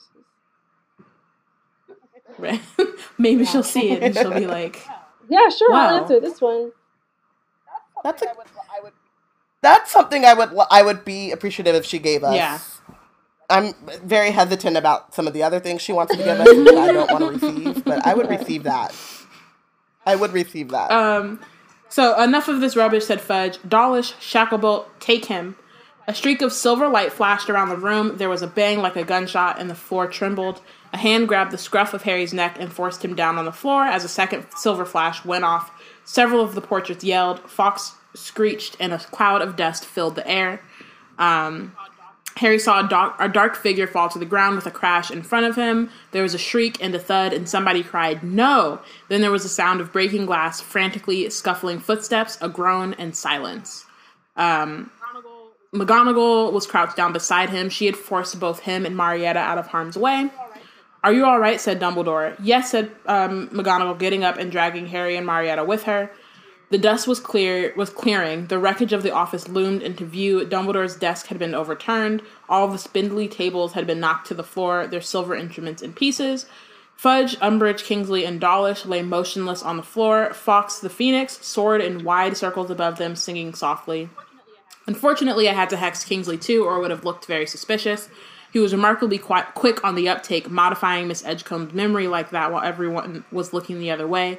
Thank him for me, won't you, Minerva? Ew. Now, they will all awake very soon, but it will be best if they don't know that we had time to communicate. You must act as though no time has passed, as though they were merely knocked to the ground. They will not remember. Where will you go, Dumbledore? Grimmauld Place? Oh no, I'm not leaving to go into hiding. Fudge will soon wish he'd never dislodged me from Hogwarts, I promise you. So Harry starts to apologize to Dumbledore, but Dumbledore interrupts him and says, "Listen to me, Harry. You must study occlumency as hard as you can. Do everything Professor Snape tells you and practice it particularly every night before sleeping so that you can close your mind to bad dreams. You will understand why soon enough, but you must promise me." Or just tell him. Tell him now. Or have told him 2 months ago. 3-4 months ago. Yeah. But, I mean, now is probably not the best time. Have Hermione Granger help you study. Go talk to Hermione. She'll help you out. Remember to close your mind. As Dumbledore's fingers closed over Harry's skin, a pain shot through his scar, and he felt again that terrible snake-like longing to strike Dumbledore. He said, "You will understand," he said. Fawkes circled the office and swooped low over him. Dumbledore released Harry, raised his hand, and grasped the phoenix's long golden tail. There was a flash of fire, and the pair of them had gone. "Where is he?" yelled Fudge. "Where is he?" "I don't know," shouted Kingsley. "Well, he can't have disapparated," cried Umbridge. "The stairs!" cried Dawlish, and they all run after him, except for Fudge, and Fudge says, "Well, Minerva, I'm afraid this is the end of your friend Dumbledore." "You think so, do you?" said McGonagall scornfully. Fudge seemed not to hear her. A few of the portraits hissed at him. One or two even made rude hand gestures. "You better get those two off to bed," said Fudge. She said nothing, but marched Harry and Marietta to the door. As the door swung closed behind them, Harry heard Phineas Nigellus's voice. "You know, Minister, I disagree with Dumbledore on many counts, but you cannot deny he's got style." Mike. A line that they gave to Kingsley. But I'll be right back. Great. Sorry. Oh no. I just love the way this chapter. What were you gonna say? I think it's one of my favorites of all time. Like, this one has such a feeling, like a cliffhanger moment, like where you just have to turn the page and find out what happens next. And then the other chapters in Prisoner of Azkaban, when the fat lady is just like something about like Sirius Black, like that Sirius Black, he's very scary or whatever the line is. And like, these two chapters have always stuck out for me. Yeah. The way that they end. I just love it so much. Because she's a mystery writer. I think too, the thing with, like, Prisoner of Azkaban is my favorite book, which is why you'll see me and Diana like bickering over Order of the Phoenix. But I mean, Order of the Phoenix is my favorite book while I'm reading it. But then, but it's one of those things where I always felt like the slow reveal of stuff at the end of the chapter is like, you have to catch your breath. Like, okay, we just got a lot of information. Like, the chapter is like, it's pretty slow, and then it's like, boom, information, and so you're like, oh god, and like, you have to like unpack all of that, and then like get onto the next one, and it's just, yeah, it's why every time I got a new book, I would stay up all night to finish. Read it all at once. Okay, so who is your MVP for the chapter? Mine is Dumbledore, because you may not like him, but you've got to admit he's got style. I was like, maybe like halfway through, or like at the point where Dumbledore had was like stood up to be like mad at Umbridge for manhandling Marietta. I was like, sir, but then he just Dumbledored, so he's my MVP now. I mean, oof. Yeah, I've changed my MVP like 8 times, but it's been like McGonagall, Harry, Dobby, McGonagall, and then as you're talking, it's like Dumbledore. But then I'm like, no, McGonagall is my MVP, because she has that Gryffindor quality. She has a couple of great, really good McGonagall isms, but like, and maybe I didn't read this correctly, but she was the one that as I read it, to push Harry down and to shield Harry and Marietta. She's constantly doing the job of teacher and caretaker first, like, and is always thinking through that lens of protecting them first, and then whatever she can do to help in the battle and stuff like that, she will do, but not at the expense of like the safety and the well-being of the students. And I wish that she had more power, because I still like firmly believe that had McGonagall been headmistress, Harry Potter would not have stayed with the Dursleys. Yeah, I can see that. Yeah. I have to say that I love the idea of Dobby as MVP, and you almost tripped me up on that one. Even though I will die for Marietta and on that hill, that's the Harry Potter hill I would die on. I have to say Kingsley in this, like, I know he uses a memory charm against Marietta, and it's really gross, and I really hate it. It's such a move to help with the greater good of it all, which feels really gross and hypocritical on my own part. But I thought that was just like, I wish it wasn't that, but the action that Kingsley took, I think, kind of saved Harry and like put a bunch of stuff in motion. But maybe I'll just go with Dobby, so I don't have to feel gross about myself. Okay. No, I mean, I think that, like, it's true in like, the way that, like, even making Dumbledore MVP, it's like, you have to grapple with... The thing I love, too, about these books and these characters are, they're pros and cons, right? They're not all good, they're not all bad, and even in the chapters, when someone, like, does stand out, there's still, like, parts that you can pick on, you know? And the thing I like about, like, having Kingsley as MVP is also that he's doing all of that under the guise of being on Fudge's side and doing it stealthily, and does that seamlessly. Yeah. I also think, too, Harry needs to learn a little bit. I also think, too, like, when people ask me who my favorite Harry Potter character is, when I was younger, I don't really say this anymore because I'm less of an asshole, but when I was younger, people would ask me who my favorite Harry Potter character was, and I would say Umbridge, and people would be like, what the heck? And I would just be like, but, like, as a character that's written, like, I think she's one of the best written characters in the book. And this, you know, for sure, she's so fun to read. Sure. She's so fun to hate. Yeah. And she's so realistic in her... Like, the thing with Umbridge, too, it's like, there's some meme or whatever that went around and was, like, a picture of Umbridge and Snape, I think, or something, and Voldemort, and it was like, you know who the person is that you hate the most, you know, and it's not Voldemort or whatever. And it's because there are Umbridges in your real life. Like, you know what I mean? Like, everything that she does is just so... Like, grating. Like, it's the worst. And it's, like, the worst of humanity, whereas, like, Voldemort, while... Right. Like, Jo tries to make this point that, like, he's still human and he's still, like, a person as much as he's trying to not be. Like, his powers and his, like, whole thing, his whole shtick is still, like, very inhuman. Whereas, like, Umbridge is, like, just the worst of humanity. I totally agree with that. Like, Umbridge is very much, like, just, like, the worst villain. Like, there is something very inhuman about Voldemort, and especially in the way that he's presented, in the way that, you know, I think it stems from the fact that he was born out of a love potion. Like, Umbridge is just bad. Like, she just has the wrong, like, morals, and she grew up in the wrong, I don't know, part of the country or something. I don't know. Like, she's just bad to the bone, and it's interesting. Did we ever get on Pottermore, like, her life story? Yeah. See, I stopped reading Pottermore. Doesn't make her better. And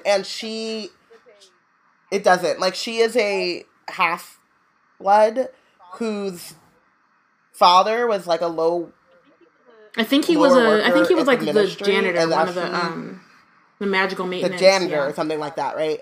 And as she goes to Hogwarts and stuff, she takes on this whole out of pureblood thing, and then like disowns her father. Well, no, before and, like, that, be like, are you before related? that? So her mom is a Muggle, her brother's a Squib, and at some point, like, she hated her mother so much that she was she hated that side of her family and like resented her dad, but like at least he was magical. And then at some point, their family split up, and her mom and her brother went to live in the Muggle world, and she stayed with her dad. And then she like acted as if her dad wasn't her dad when she got to the Ministry. So people would be like, "Oh, are you related to that Umbridge that used to, be the janitor here?" And she's like, "No." And then if anyone had like even suggested that, then all of a sudden, as she gained power, they would like lose a job or get, demoted, or you know what I mean, just to shore up her whole fake thought about herself. She's the worst. Okay, we should. And yet still. Yeah, I was gonna say we should get back to the happier things. So Laurel made Fox her MVP. And then Fox is a good one. Matthew made Kingsley MVP for the best line in the show. So it's more for movie and not book. And then I'm gonna save Imani's for the end because it flows in a way that I think we should just wait. So who did you bench?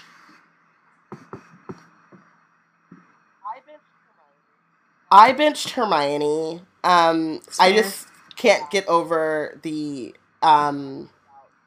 use of magic without sense of morals and the plight of Marietta Edgecombe and how long it takes her to. Not only does she have sneak on her face, but then she gets her we didn't really talk about that. Well, the memory wasn't Hermione's fault. Not that the memory is Hermione's fault, but like it just puts her in this position to have all this stuff happen to her that just doesn't sit well with me. And I think also because the threat would have been just as potent, like had she had told them the extent of we will all. Well, I mean, I think that would also be smarter too, right? Because it's a way to prevent people from doing it, as opposed to just punishing someone for doing it.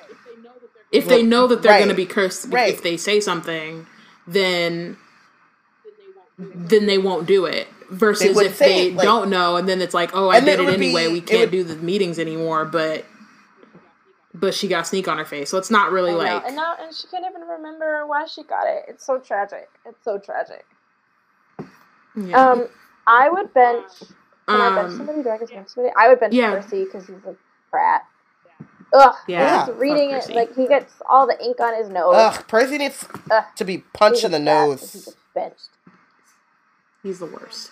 I benched Fudge, and as I benched him, I realized that like if he was in more chapters with Umbridge, I would bench him more than I benched Umbridge. Mainly because he's like the head person in charge. Mm-hmm. You know what I mean? Like he's the one that she's following. Also, like, you have 10 Death Eaters who escaped from Azkaban, who were like there for like a legitimate reason and did some like fucked up shit. But you're concerned about expelling Harry Potter from Hogwarts? Like, that's the thing that got you out your office. That got you out of bed this morning. You were like, okay, let's go expel some children. And not like, let's go make sure that the wizarding community is safe. Thanks. So, no. Yeah. And part of that is, like, and I do understand, the more I think about this, there's a blog post in here or something. That Quibbler interview was done for a good reason, but the blowback of it has, like, there's a huge blowback, and I don't think that they properly prepared for it. Because a lot of the, like, I got up out of my bed to expel children, it's because Harry Potter out here on the quib blowing up my spot. Like, you making my lives untenable. And yeah, that I have to think more on that, but yeah. Yeah. So Laurel benched Umbridge. So Matthew benched Fudge. And then Amani made both his MVP and benched Dumbledore because he does disagree with him, but he does have style. I also want to say I won't be mad if anybody wants to bench Marietta, because she was kind of the worst. Yeah, I mean, Marietta did some wrong. She's just the obvious bencher. But I feel like the thing with benching to me too is that like the chapter usually ends and that person that's benched hasn't gotten their comeuppance yet, at least. Like they just did wrong and like we're just stuck with it. Whereas Marietta did wrong and immediately got punished. And I think that's the thing, right? Like if she hadn't have gotten punished for it and she walked like in there with like a clear face and would have been like, yeah, I know everything. I'd have been like, girl, I need you to leave. I need you to sit down. And like But it just feels like piling on at this point to bench her. Like, she's been through enough. True. Very true. My girl. Okay, thank you guys so much for listening. Thank you, Olivia, for joining us. This was a great conversation. You can come back anytime. My other favorite characters I would die on hills for. Yeah, please do. We got you. All right. Well, thank you. I want to say thank you to the Wizard team for always just being so fun and clever, and I really admire what you guys have done and built, and your community is so awesome. So thank you for inviting me into it. Aw. Thank you, and same, we love Wizards in Space, and we love what you do, and we love how supportive you've been of us, so, yeah. Thanks, and I also, you guys are the best. I also want to give a quick shout out, my Muggle job is, at Alex and Ani, which is a jewel, so everybody... Which Bayan and I both got pieces from for Kwanzaa, and I was like, Olivia works here! So the jewelry is, like, really awesome, and it's, pretty affordable. Or you can have people buy it for you. But anyways, I just wanted to shout that out to Wizard Team because you should support Alex and I because we're a rad company. And, I mean, anything with Harry Potter is awesome. So just wanted to let everybody... I wear my ring every day. It's so cute. So next week we will discuss chapter 28 of Harry Potter and the Order of the Phoenix, Snape's worst memory, which is... I love that chapter. Oof. That's gonna be a lot. I won't be here. It's gonna be like half feelings, half like fuck Snape. It's gonna be interesting. Else. We will see. Also, like, again, another moment where Harry decides that, like, oh, look, there's a bowl of glittering things. Let me just stick my face in it. So, lots of things to talk about. Make sure to follow along and let us know who you think is the real MVP and who is benched for the chapter. Join the conversation on Twitter, @WeBlackandNerds, #WizardTeam. Yeah, check out our website, blackgirlscreate.org. And I think we're done. Yeah. We'll see you next week.